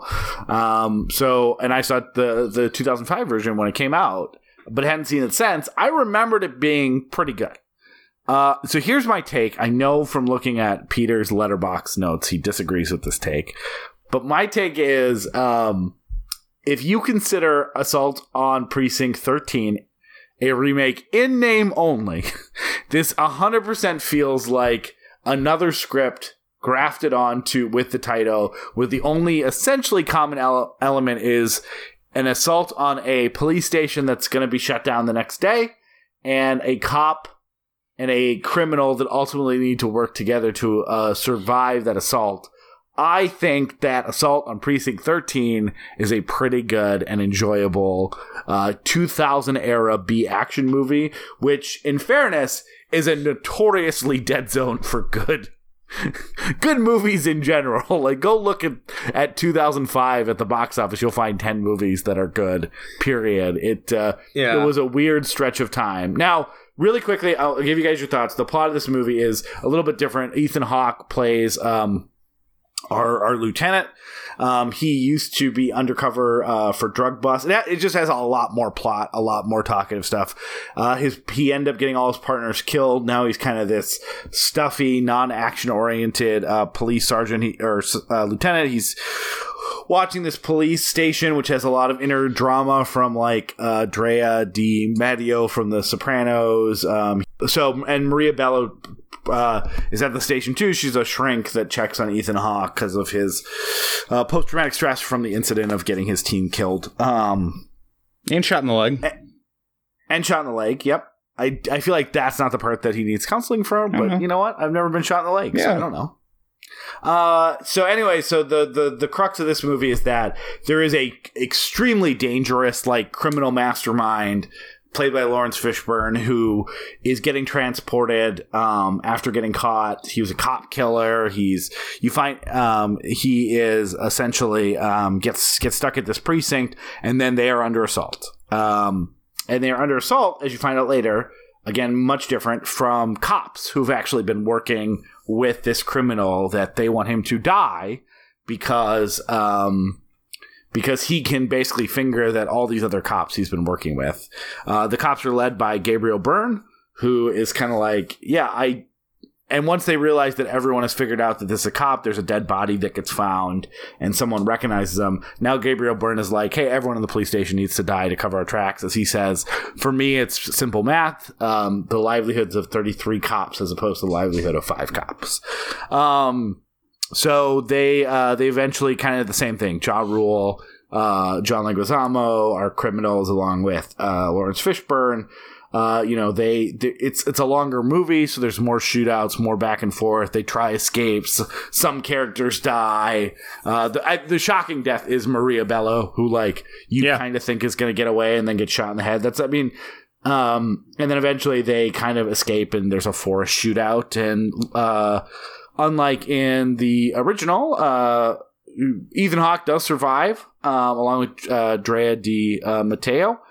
But Lawrence Fishburne gets away, and Ethan Hawke's like, hey, if I ever see you again, we're really going to go at it this time, just me and you, because we had to be friends to get through this. And that's what I mean. Like, it's not a great movie. No, and it's definitely, as a remake of the original Assault on Precinct 13, like, it's throwing out too many important elements of that while making it overly complicated and some laughable stuff. But, like, I do, like...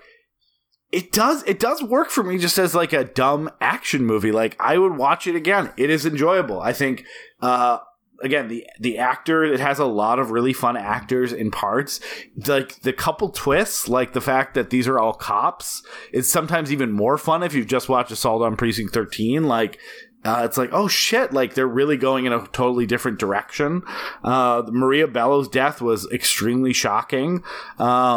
It has a lot of like well-directed action scenes and stuff like that. Like it is definitely one of those movies where if you say as a remake to John Carpenter's movie, it's garbage and it's not close to that and it's missing all the important stuff and is exactly why people dislike remakes. If you forget that John Carpenter's exists, it's a lot of fun. I actually really like it. I watched them back to back, which inherently biases my opinion. I did too. I thought it was horrendous, man. Like I remember really liking it in junior high or high school, and I think I watched it with Ryan. We definitely watched this movie together, right? We definitely did. Yeah. 100%. Because it was an action movie in 2005, which was also when Ryan and I were like, well, we're watching all the Japanese movies because nothing that's coming out in theaters right now is really interesting us. So we're going to watch Battle Royale. I went and looked back at the box office. What a weird fucking like era.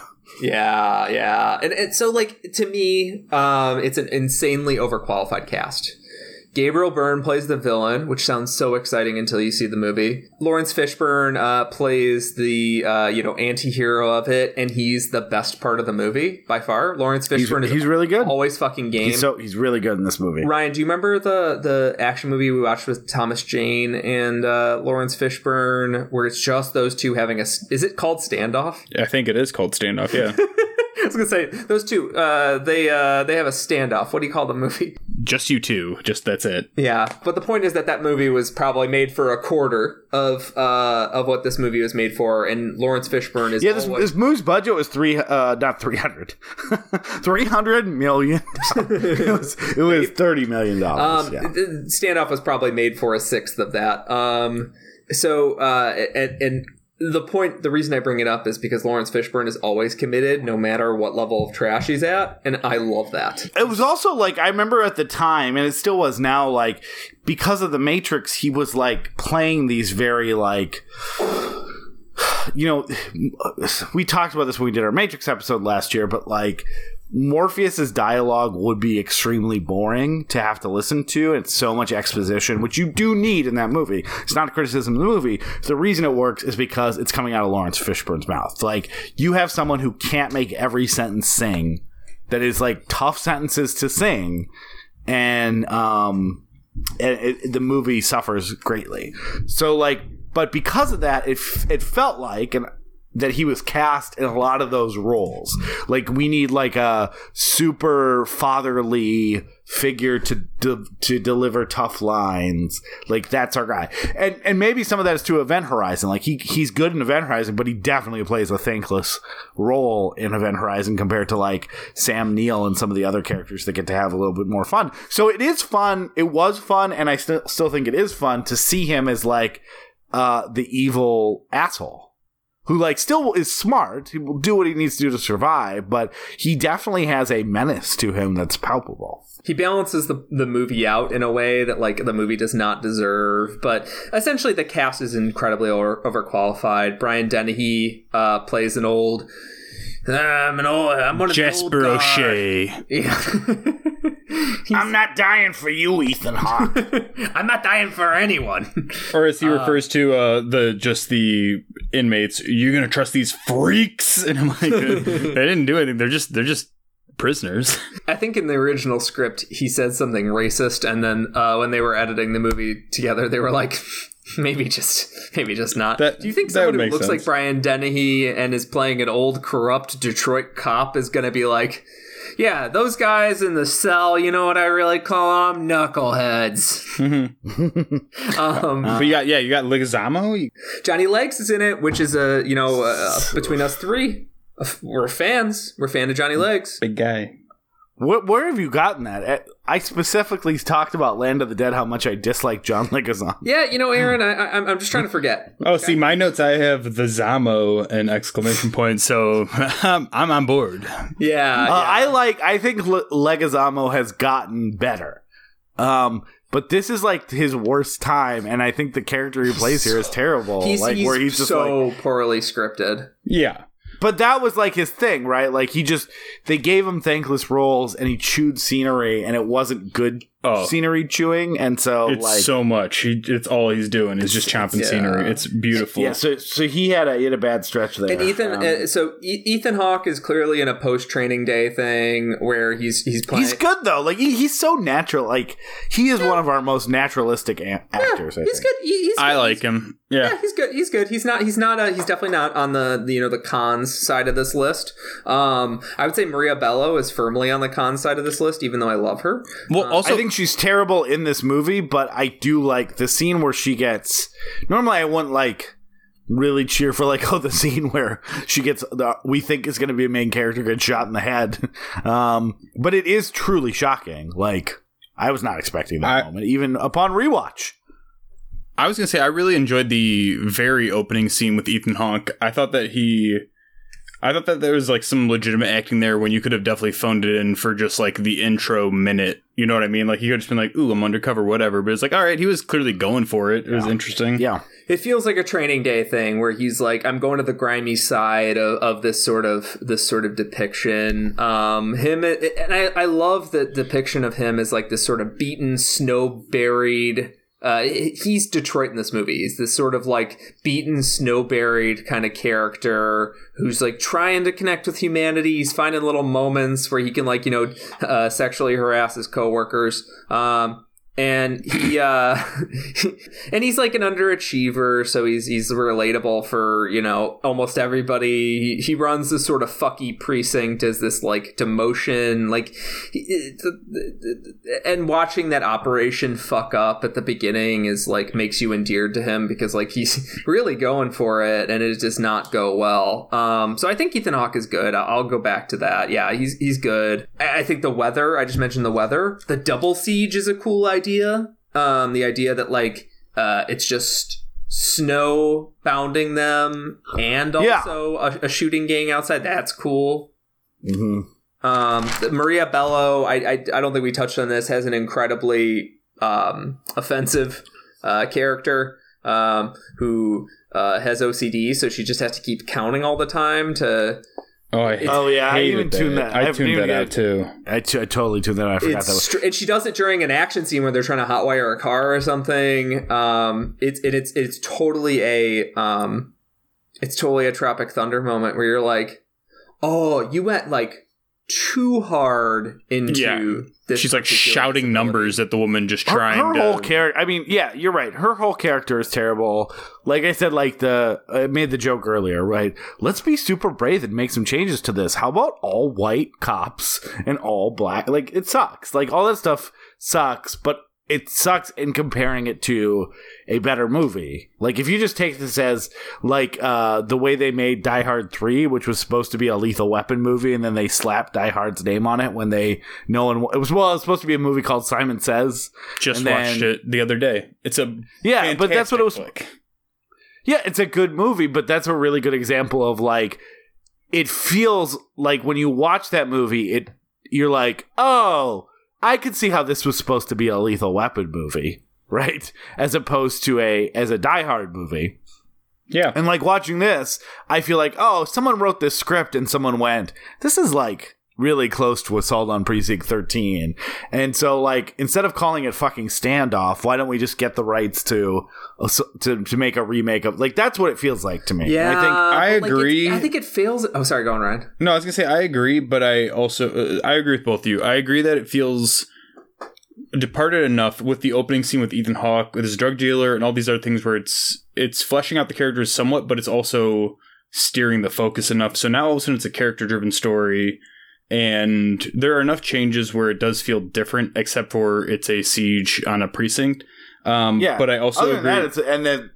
Other than that, and the cop and criminal teaming up, it's all different. There's like nothing else. But I also agree with Peter that it's not good. So those are. I wanted you to agree with me on one more thing. those are the two main things. Yeah, and I think it's a far more conservative film. The Maria Bello and Drea De Matteo, they're both sort of awful, ineffectual women stereotypes. Like, neither of them gets to be particularly part of the movie. Mm-hmm. So though Maria Bello's murder is shocking, it's also like, well, shit, what if she got to be the hero? Like, in the original movie, Laurie Zimmer, there's two characters, right? There's one lady is panicking and having a freak out, which Julie is fine, Julie.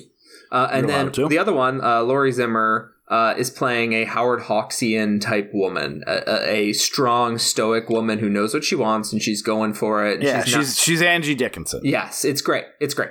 In this movie, there's no Hawksian woman. There's just panicking women, and it's pretty offensive and conservative in a way for a movie that, like, what is it? 24 plus 29 years later, to have such a regressive depiction. Yeah.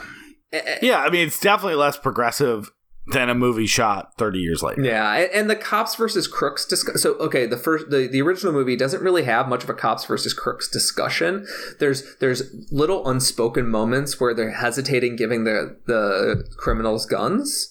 I love when he chucks him the shotgun.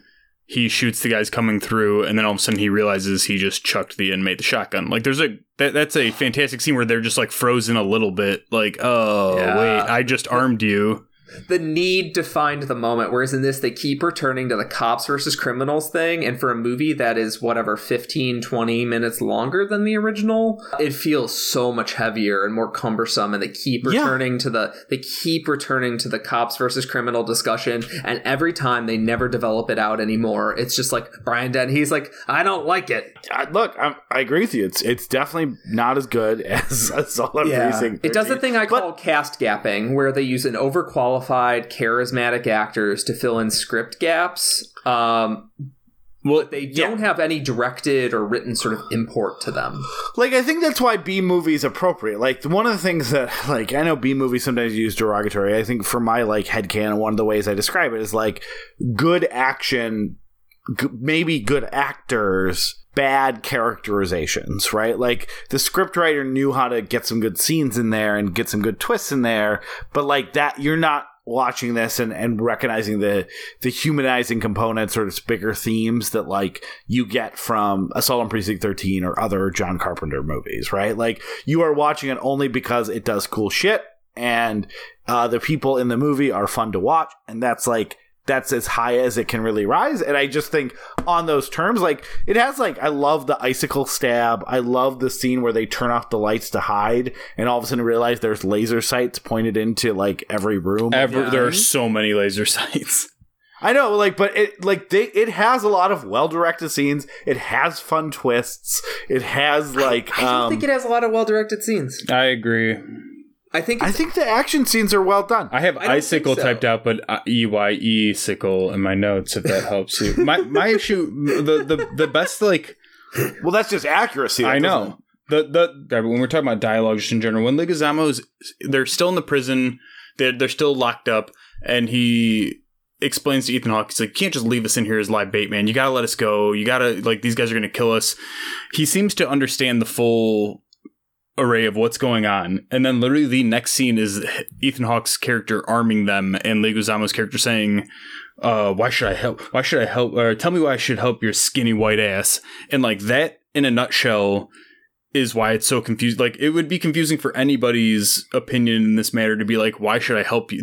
The options are to get shot by police or try and help, but also to have the same character who just essentially said, you have to let us out. We're more than just criminals. We can help you. And then immediately say, well, why should I help you? Like, it's all very clunky and bizarre on top of the other characters that are poorly written between, like you were saying, Drea D'Amato, who's Mateo, who goes between, man, I wish I could smoke a cigarette, but I just decided to stop because it's New Year's, which, sure, when you're getting if you're shot about to die, have the cigarette. Look, absolutely. Here's the thing.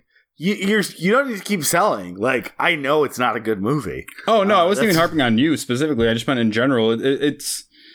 I think I wanted to, like, I remember liking it back in the day, watching it, but no, I just couldn't really, it didn't really click with me. There are too many annoying people. And like you kind of mentioned when you said Gabriel Byrne showed up on the screen, I was like, very excited. I was like, okay, great. He can be even, like, subtly menacing. That'll be awesome. And then he's essentially just nonstop exposition. I mean, every time it cuts to him, he's just like, well, the reason why I justify these murders are because of this. And you're like, okay, great. I guess, all right. That's fantastic. He doesn't get to do cool villainy shit except for when he kills Maria Bello. And then his, like, co-cop is like, I don't know if you had to go that far or something. I don't know.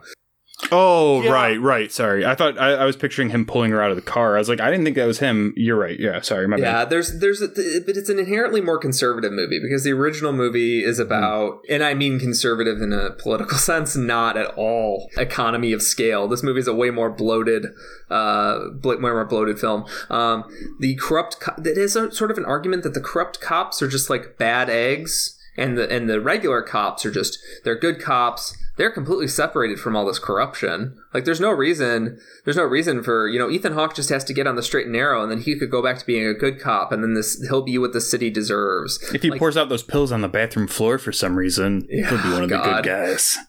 There's one really great moment of characterization in it, and it's a straight up Game of Thrones level thing, where my favorite moments in all of Game of Thrones are when they take two characters that have no business talking, but they're in a situation where they have to talk.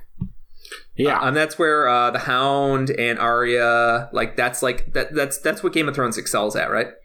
Mm-hmm. And this movie has a cool little montage of two-man crews, all of them mismatched, having little conversations, and like Johnny Legs and Ethan Hawke are comparing drug notes, and then Ethan Hawke was apparently taking Adderall to wake up in the morning, and then he would take like some sort of opioids or something to chill out during the day, which is like, that's a great little moment, and it shows you that the movie doesn't actually it doesn't desire this disconnect. It's just self-conscious about there not being enough conflict within the department. Or maybe that the exterior conflict isn't sound enough. And it gets very self-conscious and very unconfident, whereas the original is so goddamn confident. It's just like, we know we can grab your ass. We don't need to throw in a bunch of pointless manufactured drama here. There's gonna be a third Mexican standoff. Thank you, movie. We really needed one more moment where Brian Dennehy goes like, "I told you not to trust them." I liked the scene where it was like a montage of them pairing off. I thought that it was a very immediate change of pace and interesting. But my one major issue with that is they go from a Mexican standoff number 2, 3, whatever, which one it is at this point. And Ja Rule literally takes Maria Bello's character as like hostage in it. And then it cuts to these scenes and they're hanging out together. And he's like, "Yeah, you're a Capricorn." And she's like, "Wow, you are good." Because of course he's just talking about their horoscopes. But like, I was like, I don't think she'd be all like, "Oh man, you are good at knowing stuff about." You're like, no, she'd be like, you were just holding me hostage like 5 minutes ago. Somebody who has a disorder that's defined by anxiety over a lack of control. Yeah, people were pointing guns, and you grabbed me and pointed a gun at my head, and now we're just hanging out in a room alone, just like chumming it up. You're like, no, I don't think so. Yeah. I mean, okay, so like a lot of action movies are just about. Let's talk about it just as an action movie. Does that work for everyone? Sure. Action movies are just about seeing people look cool very often, but badass actions, I think, need impact. And that's my problem with it as an action movie, is that I don't feel like very many scenes have impact. Like, even the scene where Lawrence Fishburne throws a fucking 2 Molotovs at a guy, and it's supposed to be this beautiful slow-mo moment. The guy survives. He jumps out the window and then jumps in the snow. And I was also confused. I was like, why would your go-to weapon? Because that's what he grabs when he has all of the options. He grabs 2 bottles. You're in a building. You're stuck in a building. Why would your option be, okay, I'm gonna get fire bombs? You're like, that's gonna turn against you pretty quick. I did think that the scene where Leguizamo takes his sword and stabs the guy or whatever, yes, and somebody else is helping him beat him up. Yeah, John Rule jumps in too. And Maria Bello's stuck in the corner and kind of shocked. That scene was good. That was like a good scene because you're like, oh yeah, she didn't sign up for this. Yeah. And like a guy's literally getting butchered in front of her. Just like, okay, there you go. That actually, like you said, had weight, had some ramifications, had reason, and looked cool, all that kind of stuff. Yeah. It has dramatic impact. But it is, my thing is that, like, I'm not trying to convince you guys. I'm not even saying you guys are wrong. Like, when these kind of like B action movies, it's like, how many movies have you been recommended by people that are like, it's actually pretty good? That Jason Statham death sentence movie, or like some random Sylvester Stallone movie from the 90s, and you're like, yeah, maybe you end up enjoying it, maybe you don't end up enjoying it. It probably doesn't meet the definition of good or even a lot of other things, but sometimes there's like these kind of like, well, this isn't well written, and it has a lot of silly moments and a lot of thought didn't go into it. But ultimately, I enjoy it for these reasons. And this is one of those movies that like we never cover on the show because do you see why I didn't want to do a separate episode? No, it totally makes sense. Like, yeah, because it's like, it's one of the things where it's like, yep, it's not a good movie, I enjoy it. And you guys are like, yeah, it's not a good movie, I don't enjoy it. And I'm like, yeah, no, all that makes sense. We're in agreement about the general quality of the movie while stating. And also, look, the other thing that I just think it does have going for it, go type in good 00S's action movies into Google and look at the shit it like pumps out. And not that there wasn't good action movies, especially when you start getting to like The Raid, but like 2000 to 2009, like post Matrix, post no one was doing like the Schwarzenegger Stallone type action movies. Like there is just a dearth of like these $20 million, $30 million gun action movie type stuff where it at the time it kind of felt fun to have one again. I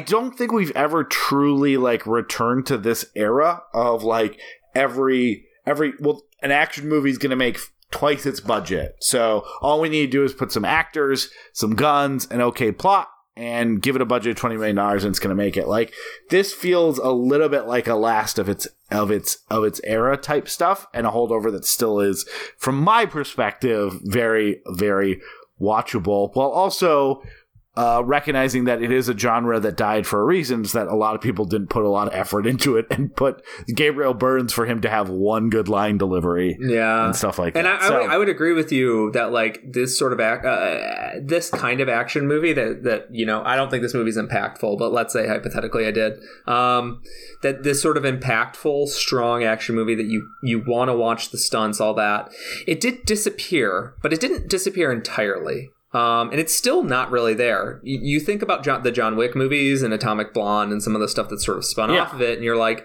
oh, those movies are amazing, but like, there's not that many in between. No. And the Marvel movies aren't really, like, apart from like Black Panther, there's not really like a whole lot of Marvel movies that fill this void either. And even like the other action movies, like a Jack Reacher, it's like we're gonna do it on this star. Like it does miss the days of like, hey, most of these stars can't open a $30 million movie, but what if we get 5 of them? Yeah, but they do exist. But they exist in an indie scene and they exist internationally, right? You mentioned The Raid earlier.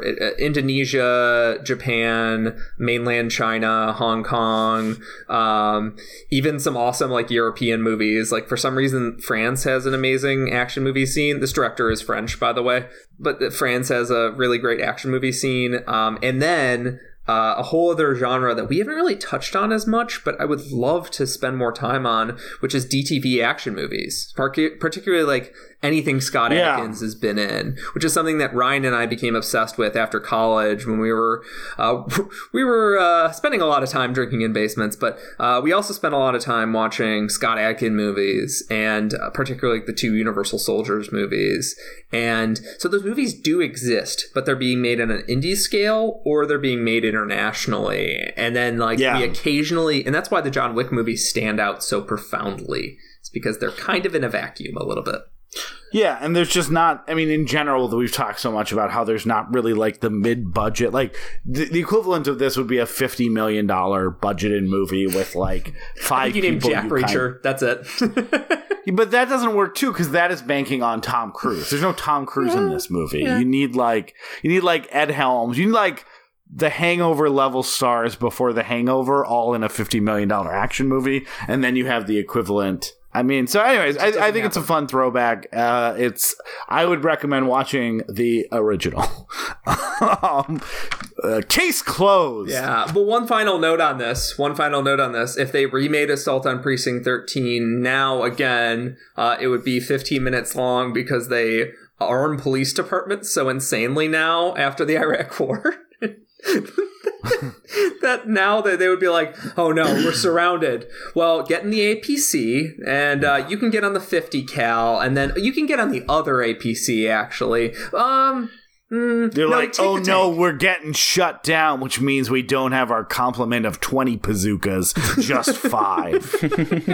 Good thing we wired the street with IEDs just in case for this one scenario. Patriot Act, bitches. Anyway, we got 2 more of these left. We're doing Green Room with friend of the show and lives in the same city as Ryan, Bill Fox. And then, Peter, we're wrapping it up with VFW, as we already said, with one of your friends, Soheil. Yeah, Soheil's going to be on for VFW. Very excited to watch that one. And as we said, that's a very recent movie. So, yeah, but VFW is supposedly very much inspired by Assault on Precinct 13. So, very excited to see. But it's with oldies. But Assault on Precinct 13, but they're all old. It's like the Space Cowboys of Assault at Precinct 13 ripoff. It's Wild Hogs. It's the Gran Torino of Night of the Living Dead. So join us next week. Green Room is a great movie and a very fun episode as we continue Peter's Friends and Family Month. Under Siege Month. Good night. Good night. Good night.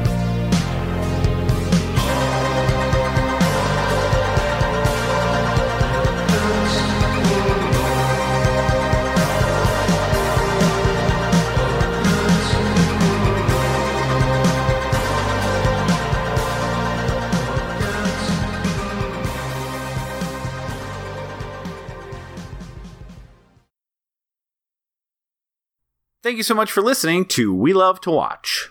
If you made it to the end, hopefully you liked what you heard today. And if you'd like to hear more, please go to patreon.com/WeLoveToWatch. And if you can chip in a few bucks, that would really help us keep the lights on and keep us moving forward. It wasn't an implicit threat by Peter. He just didn't know how to say it. But either way, we'll continue to make more. But it would be helpful as we explain to our loved ones where all our money is going, which is all on server space. If you can't, if you don't have a few bucks to chip in, we totally understand. And you want to support the show, we truly, absolutely would appreciate a review on iTunes. I know every podcast says it, and it's because it really does help, and so every podcast wants that help. So please go leave us a positive review so that when people find this show organically, they hopefully want to tune in and listen. And thanks again for all of your listenership and support and time throughout the years. We really do appreciate you. With kisses and smooches, Peter and Aaron.